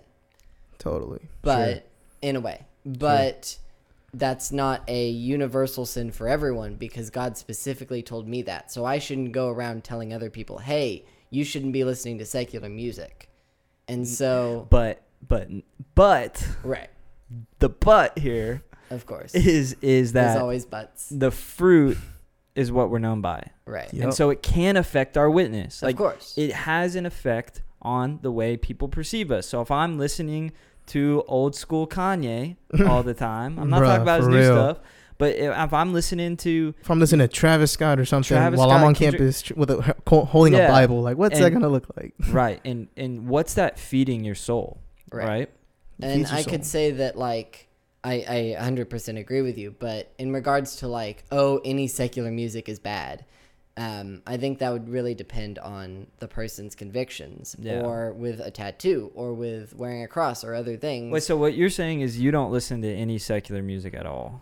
I was saying that as an example. Okay, I gotcha. I personally mostly listen to Christian music, but I've got a couple songs that aren't. But I know that. The wrath of God. But I think what is important to remember is if we get so legalistic and you have to do all of the rules, you have to list out all the things that you should and shouldn't do, as opposed to focused on depending on God and going to Him and seeking Him and what He's calling you to do, that's where it gets dangerous. And that's where we lose our way and become like the Pharisees, who were so intent on putting the 10-foot barrier around all the things that you shouldn't do, that they lost sight of what the truth and the spirit of the law was. Facts. Right. And that's when we begin to worry. We aren't patient. Yeah. We are depending on our own works. You're insecure. And get so much pride that we seem to be doing all the right things. Yeah, you puff yourself but other up. people aren't. And so, I'm perfect because I check all my boxes. Yeah, I've done all these things. Other people suck. I'm great. Exactly. I can't believe everyone isn't like me. Shame on them. Suck, Shame man. on them. Like, what would the Christian walk be like if everybody was being sanctified at the same rate? Oh, no. I don't know, man. At the same rate? It's like, don't you know. hit 5 years old, so you have to be at this place in your walk with God. Then you hit 10 years nah. old, and you better be here. Stanley Akujor said, yes. Perfect pronunciation, brother. Akujor. Akujor. Hello. That's a dope last name. It is. Hey, Akujor. Stanley, comment, are we pronouncing your name right? No, he already did. He said yes. Perfect pronunciation. Oh, he was talking about, got it. Yeah, Okay. because I pronounced it earlier. What were we talking? Where do we want to transition here? So, I did want to ask this. So Yes. okay. Some people are like, the Bible is all you need, right? Just read the Bible, you're good. Which, if you're not reading the Bible every day, there's probably something wrong. But what has the value or the fruit that you've seen from listening to these other biblical authors? Reading. Spirit-based authors like Schaeffer. What has that fruit been like for you? Because I think Pastor Eli or maybe Josh was talking about the effect of, like, there's biblical truths within this book. Yeah, especially that one. I mean, it starts off with a verse. Right. Every day. I think it's just that, like, no matter how wise you think these guys are, they're not getting wisdom from themselves. They're getting wisdom from their own experiences, but that wisdom isn't from themselves. Like, you know what I mean? Like, it's revelation, I think. That's important. And we were called to different things, like teaching or evangelizing, encouraging, helps, stuff like that. But the thing about, like, these old dead guys, like Oswald Chambers, these old dead guys, Schaeffer, and all them people, like, they have their own walks with God, and they've experienced their own things, and they get to share it with us. And we shouldn't be envying those people for their walks with God. It should be motivating us, if anything, and encouraging us, saying that, if they can do it, then shoot, maybe I can do it too. You know what I mean? Like, well, it should make us want to have, like, a similar impact. It should make us want to do. It should make us want to obey, because we see the fruit of their obedience. And if they didn't obey, then we wouldn't have the fruit. Yeah. Well, in contrast to the rap music, it's like filling our minds with things of God. Yeah, it's like renewing your mind. Be transformed by the renewing of your mind. If Playboy Cardi is going to be in my mind, playing in my mind all day, I'm going to have a bad day spiritually, man. Yeah. I'm going to be thinking about this crap when it's I like, shouldn't. It's like, why create more difficulty for yourself? Like, Jesus never says, like, create more difficulty in your life, put more temptation around you so that you may be sanctified more. No, that doesn't make any sense. Why would you put things? It says flee from sin. You're having these conflicted ideas, like, yes, I love Jesus, I'm worshiping, and then it's like, get money, love drugs. It's like, what? What are you? What? Like, but I don't listen, bro. I don't listen to the words, man. I just listen to the beat. No, but it's doing something to your soul. It's doing something to your spirit. It's what your soul longs for. It's probably worse if you're not listening to the words. Yes, because you're being deceived. You're being deceived. And you don't even know it. Like, come on. Even some, like you were saying, Caleb, even some songs that I've just noticed, I've been, not necessarily, I think, convicted sometimes, but just, like, mindful about this. Like, even secular music that doesn't seem to be bad, And then you start to realize, well, dang, it's not bad per se, but they're setting their minds on things that are on the earth. Yep. And all their concepts and ideas are centered around these earthly things, whether it's love or something they did, but it's based in the temporary. And so we sync our minds up with those messages. Yes, like, and especially when you're like a teenager, you're young, and you listen to like 21 Savage and Playboi Carti, Travis Scott, like, you don't even know what you're listening to, but you're going to be thinking about these things, and you might actually start believing them. Like, it's the devil's music. I think it's devil music, really, like nastiness like that, bro. Like, yesterday I visited my brother, and I told him, like, dude, why are you listening to this music? Like, why are you listening to Travis Scott? Why are you listening to all the crap I used to listen to? Well, and like, I don't just talk crap about rap either. Okay, there's other things, but that's just like... Well, country music.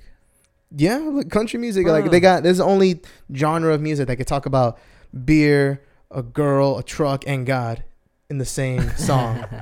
Like, come on. And not to say having a beer is wrong. Or like getting drunk. They talk about getting drunk or hanging out with a girl. My lights into your house. Hanging out with a girl in your truck, getting drunk, and then talking about God in the same. Yeah. Like, Lord knows I love him. I do like that song. I do like that song. I wish grandpas never died. I wish every car had a truck bed. Oh my God. And every road was named Copperhead. And coolers never run out of cold Bud Light. I don't know. There's something about that, like, it's so simple. Dude. I know, touches my Texan heart. Like, what I think is so interesting though is that, and I was talking to my roommates about this, but it's interesting that in Christian circles, there's some songs where it's like, oh, I don't know if I agree with that, like theologically. And so I'm not going to listen to that. Right. Oh, that song talks about this, so I don't know if that's true or not, so I'm just going to ignore that or hide from it. Or like some people dislike the song Reckless Love. Yes, I was about to say that. If God's love is reckless or not. I was about to say reckless. I personally think it kind of is because he had reckless devotion for us. Is there a scripture that talks about being recklessly abandoned to the world? Or to God? Like, you're recklessly abandoning the world. What does reckless even mean? I think so. But because it's like you don't care about the consequence of abandoning the world. And that's what Jesus did. But what I think is so interesting is that they're fine listening to secular music. Careless. But if... mindless. But if they listen to a Christian song that they disagree with slightly theologically, they don't listen to that. And it's almost like... it seems to be like a spirit of, oh, I'm holy and I have all the answers and I don't think that this is right, so I'm not going to listen to these songs even while we're listening to songs about beer and sex. Well, and all these things. You know what's funny is, like, I'll put on Christian rap, like, for my grandma, and she's like, what is this disgusting nonsense? No, I love my grandma. Shout out to my grandma. She probably listened to this and watched this. Love you, grandma. Hello. But it's just funny, the generational things of, like, Christian rap.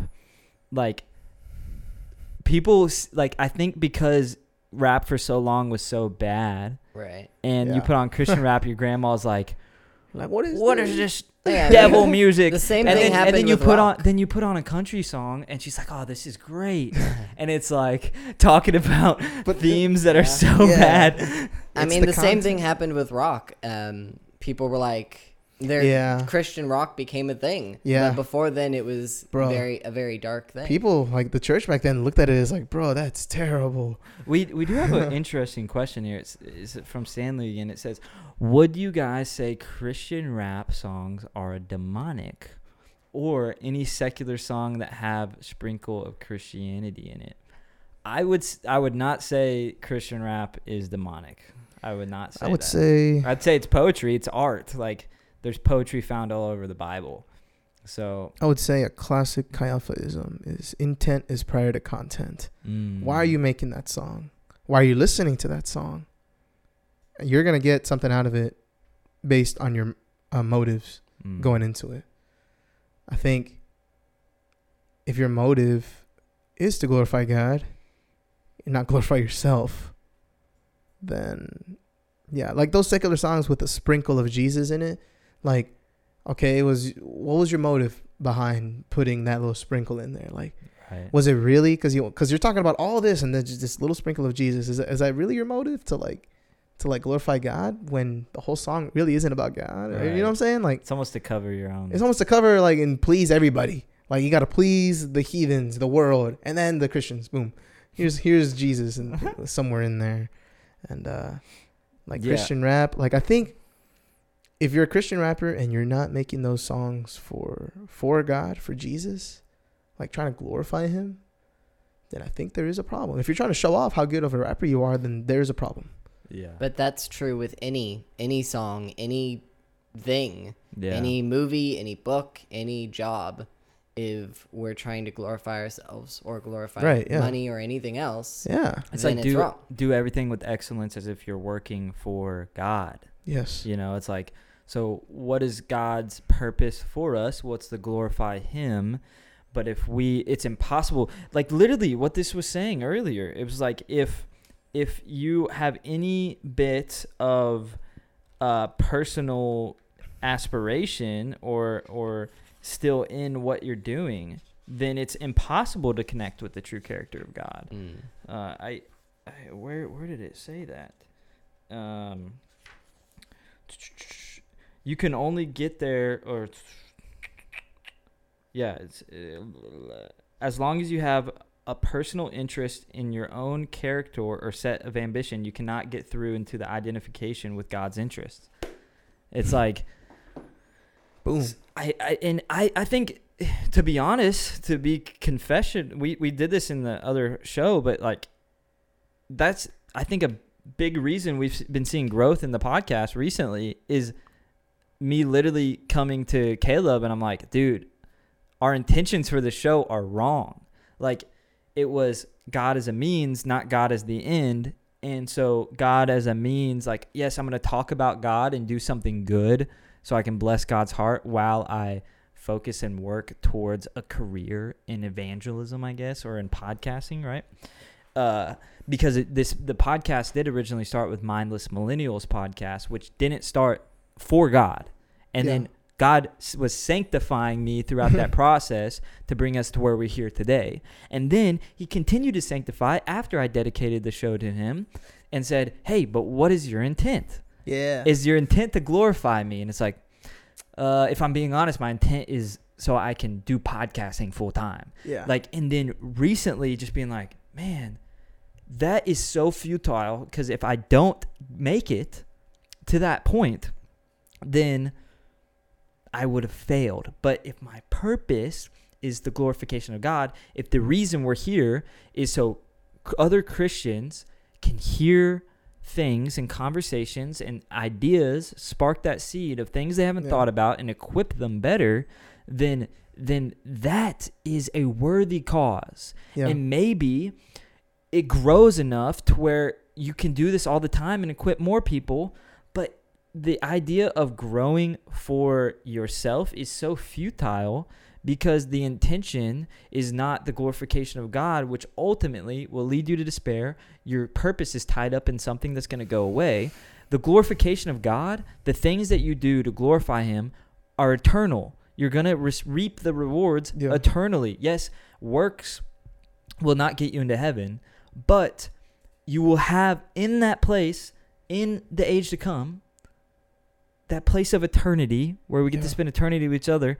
There is rewards based upon what we do. It's like, it literally tells us in the scriptures, we will be rewarded for the things that we do here, and rewarded accordingly. And so I think, to kind of wrap it back around to like the music, to anything we do, if we do anything, even working at your accounting job, for a purpose other than glorifying God, you will be disappointed. Yeah. And it's like, do we want to be disappointed? No. Nobody wants to be disappointed, dude. But you can't do it because you just don't want to be disappointed. You have to do it because you want God right to be. You got to think about God. To get what he not wants. about yourself. Yeah. Dude. which is crazy. But when you change that intention, when you change that purpose, it frees you from the shackles of the things that you think are going to free you. Exactly. Ironic. Because, like, if you become a famous Christian rapper, you're like, dang, I don't got to work a job. I can rap all the time. You're going to be enslaved to that. Yeah. You know? Yep. Like, because your purpose is to be a full-time Christian rapper. Your purpose is not glorifying God through the music. Yeah. You can do anything to glorify God. I think it starts with the morning. It starts with the evening. It starts with what you said, that daily pursuit. It starts with getting in the Word, getting to know God. Like, why am I? Asking yourself, why am I doing certain things? Yeah. Why do I want to do this? Why is this my ambition? Who do I do them for? Yeah. It's important, yeah. But like Chambers said, to have any inclination of your own ambition still seated in the things that you do keeps you from adopting the intention and the purpose of God. Boom. And that is intense. Most pastors from most places in the Western culture will not tell you that. Dang. They'll tell you, embrace your giftings, follow your passions. Follow your passions. Honestly, so corny. If you focus on following your passions, you're not going to want to serve in children's ministry. You know, you're not going to want to set up David, your passion is not setting up Chi Alpha chairs. You know, it could be. No. Wait, it's not? If you're so focused on that, you're like, man, my passion, bro. My passion. And then the one time, like, I don't get to do that or something like that, it's like, bro, you're going to be disappointed. Right. Yeah. Dude, what if your passion is to speak at Chi Alpha? That's your passion, but you never get it, and you're always. I'm gonna be disappointed. Or if I do get it, and like it goes terrible, then it's just gonna be like, bro, this is what you wanted, dude. Well, and if you're, so let's use this as an example.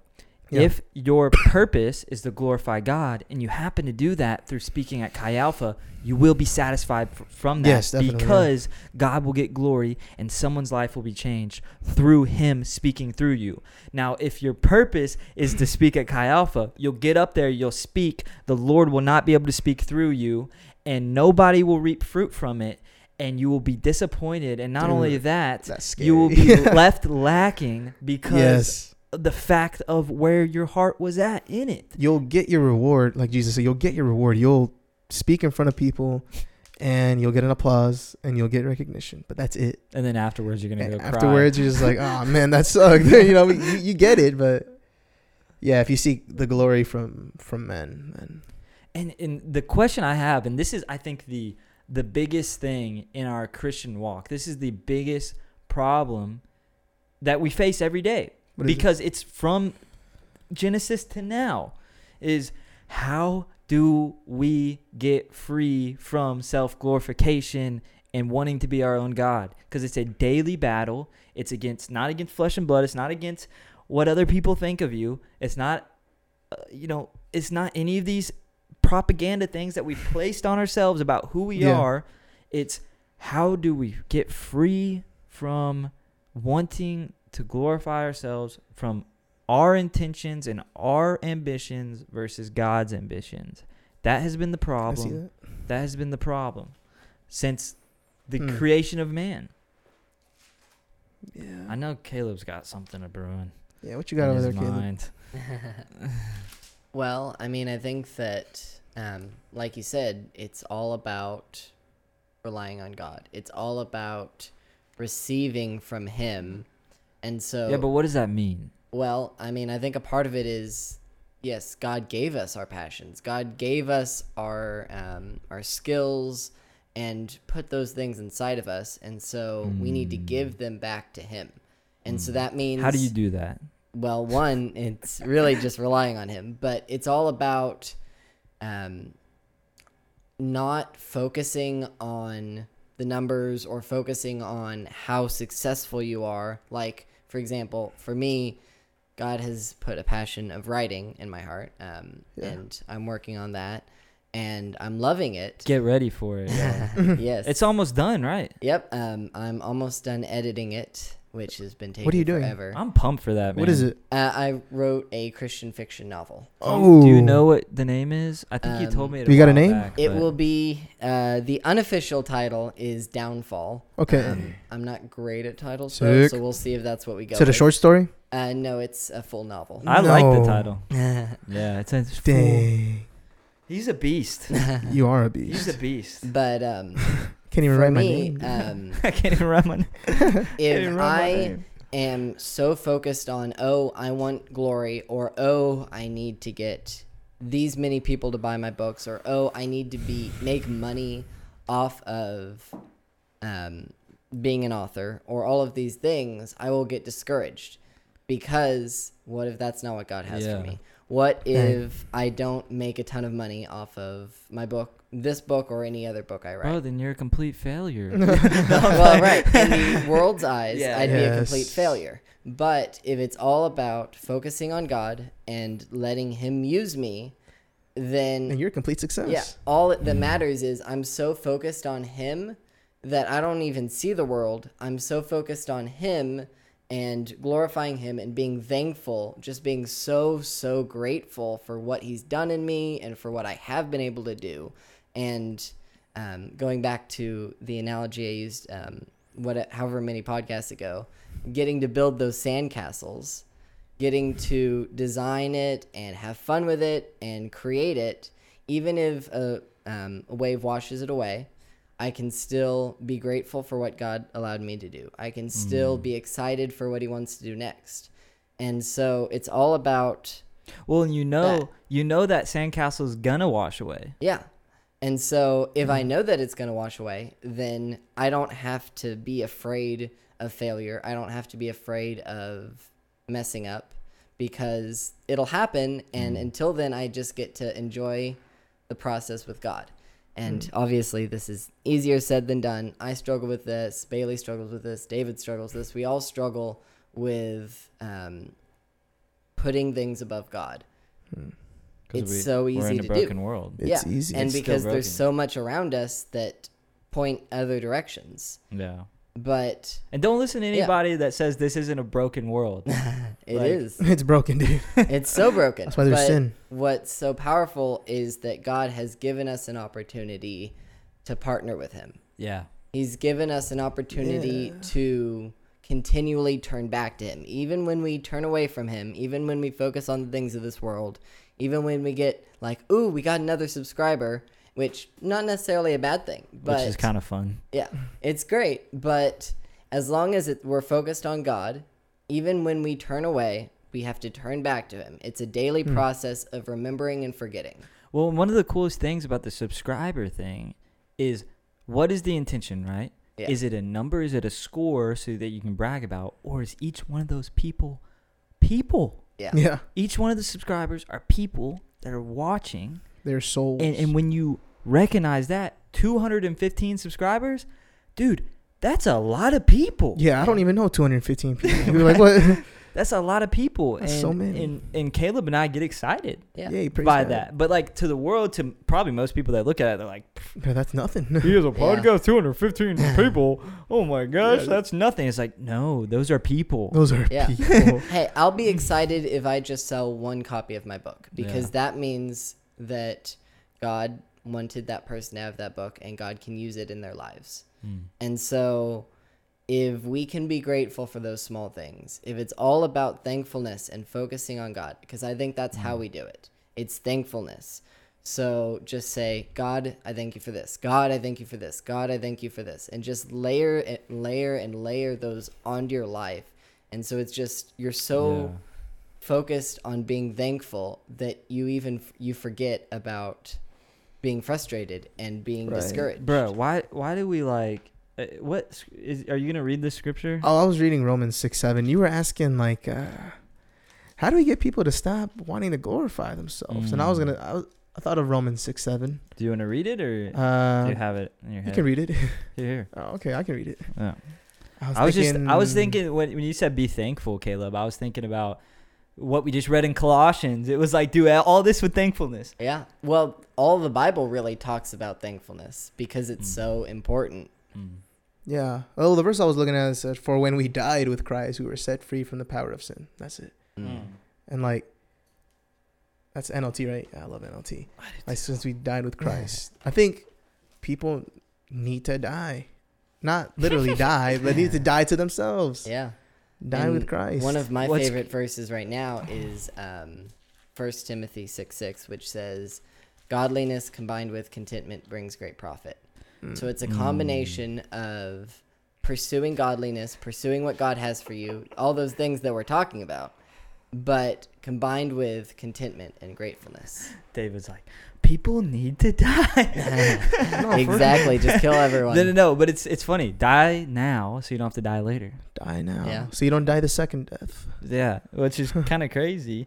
Because it's like Josh's quote that he took from someone else. That's what I love about Christianity. We plagiarize everybody. Oh, and it's fair game, baby. Because we're all plagiarizing God. Well, we so- want people to plagiarize us. Yes. Yeah. If you want to like start your own YouTube channel and literally copy all of our episodes on, dude, Bruh. go for it. I can't say that YouTube's not going to shut you down, but like, go for it.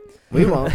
Yeah, start making clips of this. If you want to make clips of this, go ahead. Please do it. That would be amazing. Just make clips, throw them out there, whatever, of little nuggets of good things. But like Josh says, put to death put to death in you, in ourselves, that in which will be put to death on the day of the Lord, so you don't get put to death on the day of the Lord. Yeah, It's bro. really a choice. Don't let any pastor, anybody tell you that you don't have choice, because it really is a choice. It's a choice to follow now and reap later, or not follow now and die later. Yeah. Like, that's literally the choice. And it's not that honestly, it says the fear of the Lord is the beginning of all wisdom. But it's like, it's not just to like scare you. Like, we're not trying to scare you. It's just the truth. Like, we have choice to receive Jesus now. It's not all up to you to save yourself. It's not all up to you to do these you can't things, save yourself. but it's your choice to come to the Word, receive Jesus through the Word, receive the truth through the Word, and then be restored and renewed by allowing the Spirit of God to change the way you think.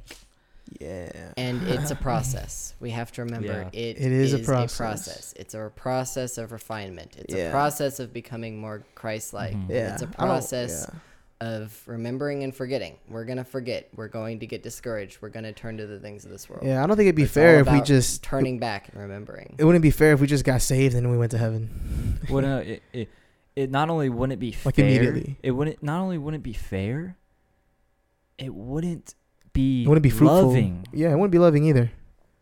Like, why would I want to spend eternity with someone that I don't want to spend 20 minutes with? You know what I mean? Yeah. So, unless you die 20 minutes after you get saved, you know what I mean? And you spent all of them with Jesus, but, you know, a whole lifetime. If you can spend a whole lifetime with Jesus, you can spend eternity with him. You would want to.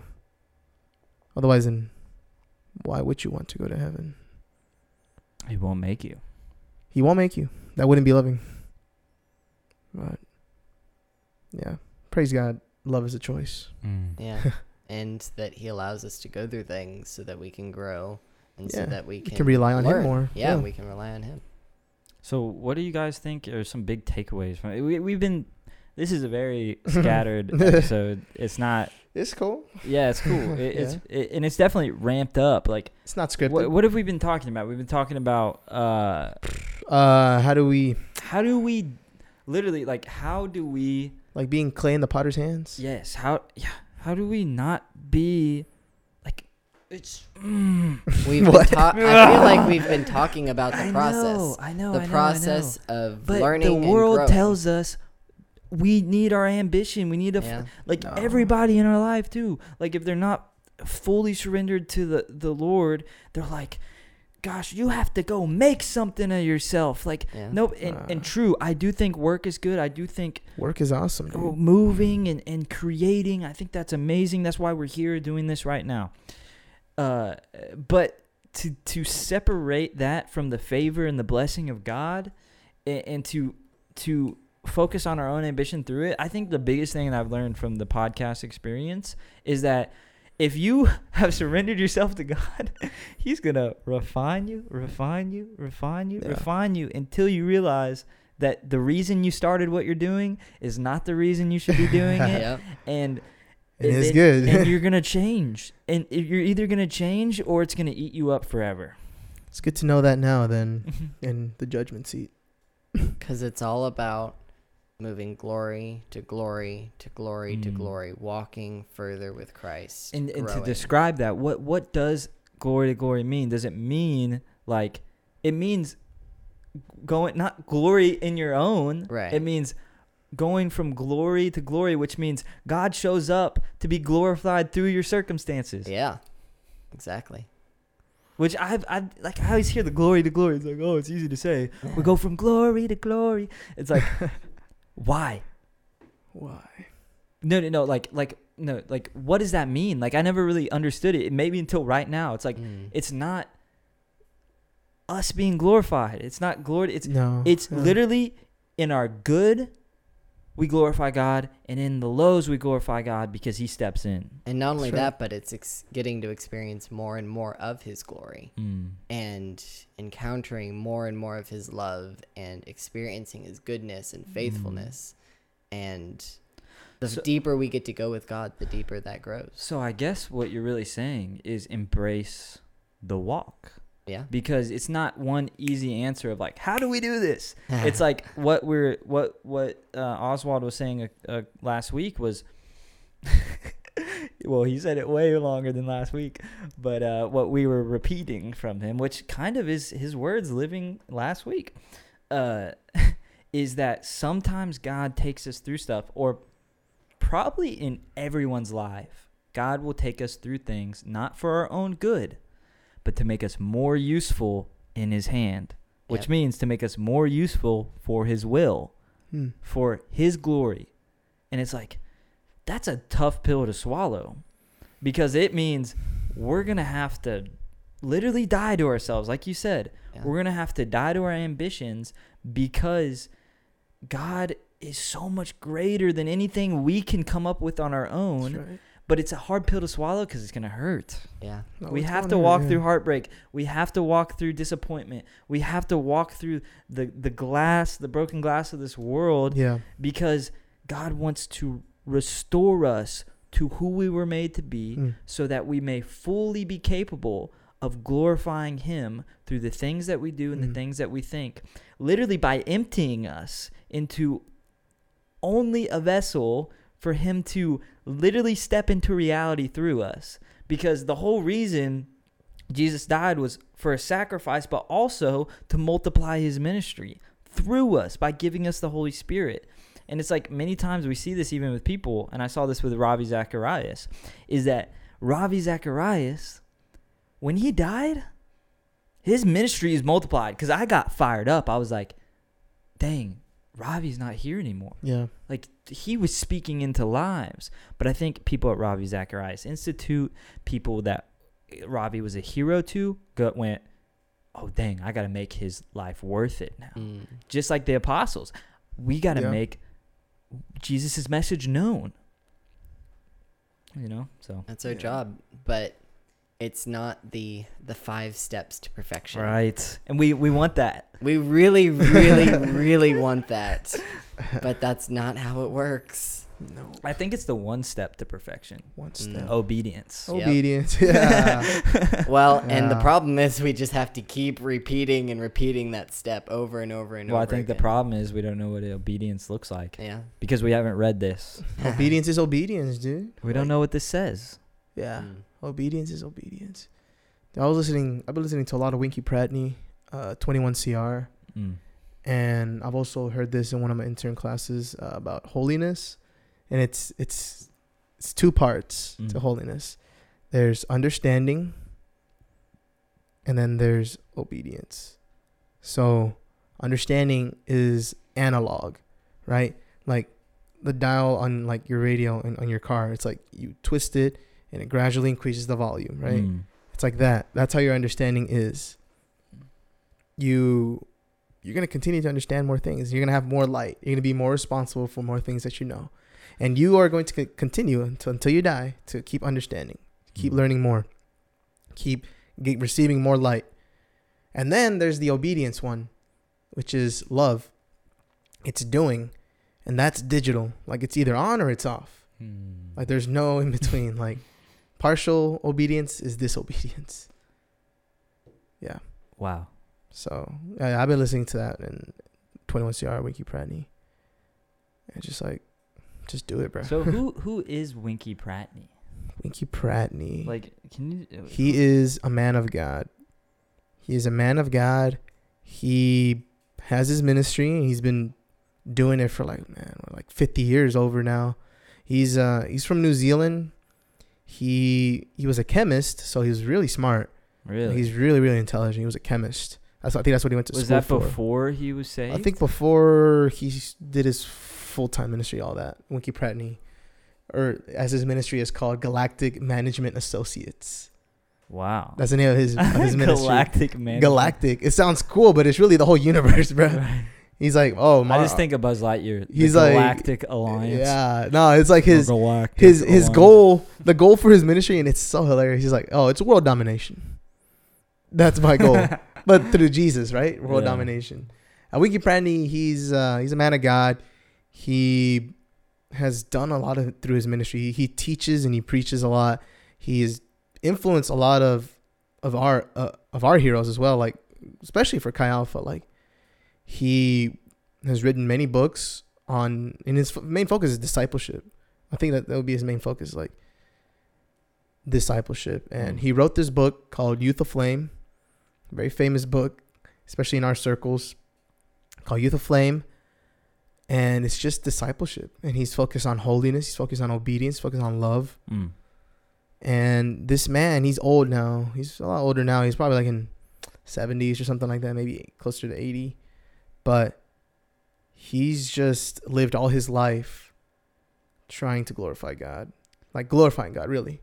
Doing everything for God. So we don't know quite how he is. Yeah, we don't know quite how he ended the race because it's not over. But we see the fruit. Yeah, we see the fruit, and I think that's the most important thing, like the fruit. And Winky Pratney has so much fruit. I wouldn't be here for God, for Jesus using him. You know, a lot of the heroes in my life, like for example, Josh, Eli, Jonathan, they have heroes in their lives. And I think Winky Pratney is their heroes because he's influenced so well, because he's allowed himself to be used by God. And his gifts, his talents, that the dude's super incredibly intelligent, so smart. And he has surrendered that to God to use him. And he's traveled the world and he has taught like a generation. And that generation is like, it's what's it called? It has passed down to other generations. Like, he's been doing it since like the 70s, I think, maybe 60s. And his teachings really haven't changed. And it's had such a ripple effect. Like, I hear some of his podcasts, his sermons, and they're from like the 70s, dude. And then and then when he came to Chi Alpha 2 years ago, it's like the same things he's been saying since then, dude.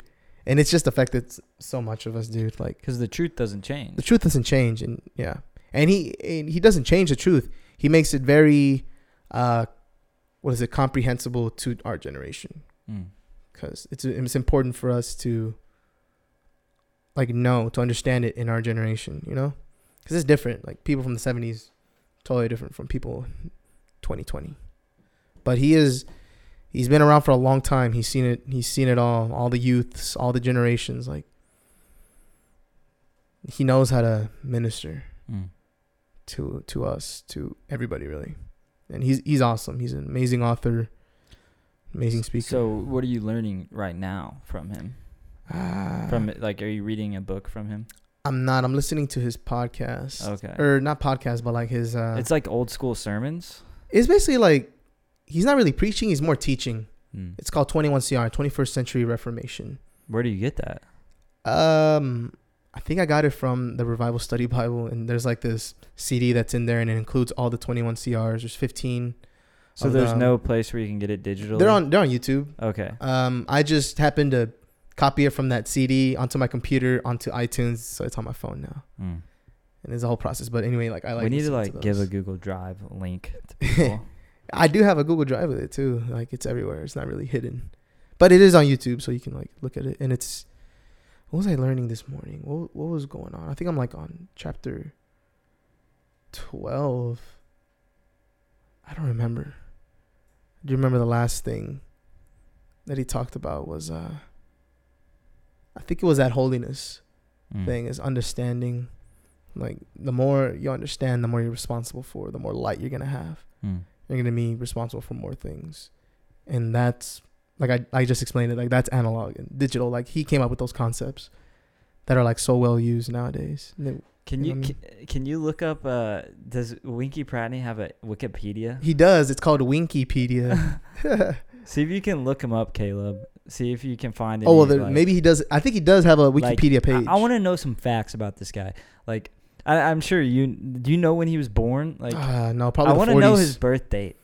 Like that's, I think probably the 40s. Young people tend to dismiss. 44. Like August 3rd. I was born August 5th, so. August 3rd, 1944, age of 76. Yeah, he's 76. I think young people tend to discount older people for some reason. I'm like, that's the one I wanted. Actually, Daniel was reading that, The Nature and Character of God. Can you click on that, Caleb? I want to read that. There's just no audiobook of it. There is none. I have a PDF for it. Really? Yeah. I can give it to you. I'm gonna have to take you up on that. I like having the pages in my yeah, definitely. That might need to be the next one I pick up because it just costs you an arm and a leg to find it nowadays. Really? Oh, I think you can get it for like 40. Okay. It's just hard to find out. Well, I have here's one. an And it's falling Amazon link. apart. Let's see. Yeah, let's see how much it is. Lo and behold, the Amazon price. Just 34? $35. Yeah. That's still pretty. For that's a book, not bad. that's You know what? still Add to pricey. cart right Oh, now. here, used for that's $20. new. Yes, you can get a used one for $20. Wait, there's new copies. Well, there's a new copy for $95. If that's the case, then hold on. Wait, is that used or new? I don't know. I think this is just the Amazon version. Interesting. The Amazon's copy. Let's see if we can see more facts on Winky Pratney. I wanna go to his Wikipedia right down there. Yeah, good. Yeah, click on that. Click on his. Yeah, there we go. Winkipedia. Winkipedia. That's fun. This guy looks cool. Oh, that's his son. I'm assuming that's not him. No. No, that's his wife. It looks like. Yeah. Highlights. Winky turned 75 and celebrated 57 years of ministry. Bruh. 57 years of ministry. How long is my ministry been? I don't know. Can you haven't been born for 57, or you haven't been alive for 57 years, so shorter than Winky Pratney's. Oh my gosh. 2.5 months visit to the U.S. ministry for Chi Alpha. Oh. Scroll down more. Let's see what else we got Okay. about him. When did he come to know Jesus? Do you know that? I guess at 57, it must have been in his 20s. 60s, maybe? Yeah, somewhere in the 60s then if he's 57 years in ministry. Right. No, not in his 60s. No, in the 60s. Oh, in the 60s. So he must have been like 20s. Bruh. That must have been a wild time to come to know Jesus. Cool. Yeah, I'm going to get that book. The Nature and Character of God. Because I heard Daniel talking about it. And it was just... Yeah, I just bought it.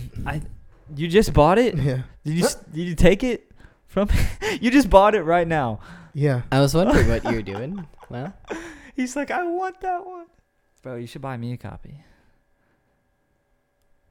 I just bought it. Nice. Is it new? I said used. Oh, okay. $20? Yeah. Dude, that's sick. Bro, he stole here it are some right quotes from under. from him on Okay. his website. You'll never hear God singing along with Tina Turner saying, "What's love got to do with it?" Why can't I be God? because you aren't good enough and you aren't wise enough. Now, please sit down. That's hilarious. The earth is utterly broken down to the earth is clean, dissolved. The earth is moved. That's Isaiah 24:19. All right, David, why did you buy that book? So it was $20. What do you mean why? I didn't know it was $20. Well, do y'all have anything else to say? Do y'all want to end this episode, or what are we doing? What are we doing here? We're still alive, folks. Dude. I mean, I feel like this was a good kind of wrapping point. So I guess everyone check out Winky Pratney. Check out Winky Pratney. I think that Youth Aflame. Kind of going back to what we've been talking about, the important thing to remember is allow yourself to go through this process, to be refined by God, and just to focus on Him, focus in thankfulness, and pursue righteousness, even as we are content and grateful for where God has already brought us. You got any last words, David, being our guest today? Go with God. No. That's it. Alrighty, y'all. If you enjoyed this episode, this chaotic but insightful episode, we would be so appreciative if you shared it with a friend, maybe your mom, maybe your grandma, maybe share it with David. Your dog. With your dog. Everybody. Let your dog put on the record player. Let the dog hear it. Yeah, come on. But yeah, and if you liked it, give it a thumbs up. Maybe give us a subscribe. We like to see that go up. But yeah, main thing is, if you got anything from this, share it with a friend. It will help us grow, get the word out to more Christians. And thank you for David for coming on. Thank you for Caleb for being behind the computer. And we will see you guys next time on Thursday with who's on Thursday? I have no idea. Wait, but I know, someone. I know Thursday. Oh, Michael from Chi Alpha. He is on staff with what's Michael's last name? Which one? What does he look like? He's on staff. There's two of them. He has glasses. Weidman. Michael Weidman. The specimen. Yes. He's really smart. Yes, he is. We're going to be talking about basically all things theology. Wait, when is this? This is Thursday. For real? Thursday at 4. Dude, I'm watching. Yeah. Weidman speaks, you're going to listen. That's something I've noticed. When he comes to a function, like, people just surround him and he just starts talking and you want to hear what he's saying. So, yeah. Oh, yeah.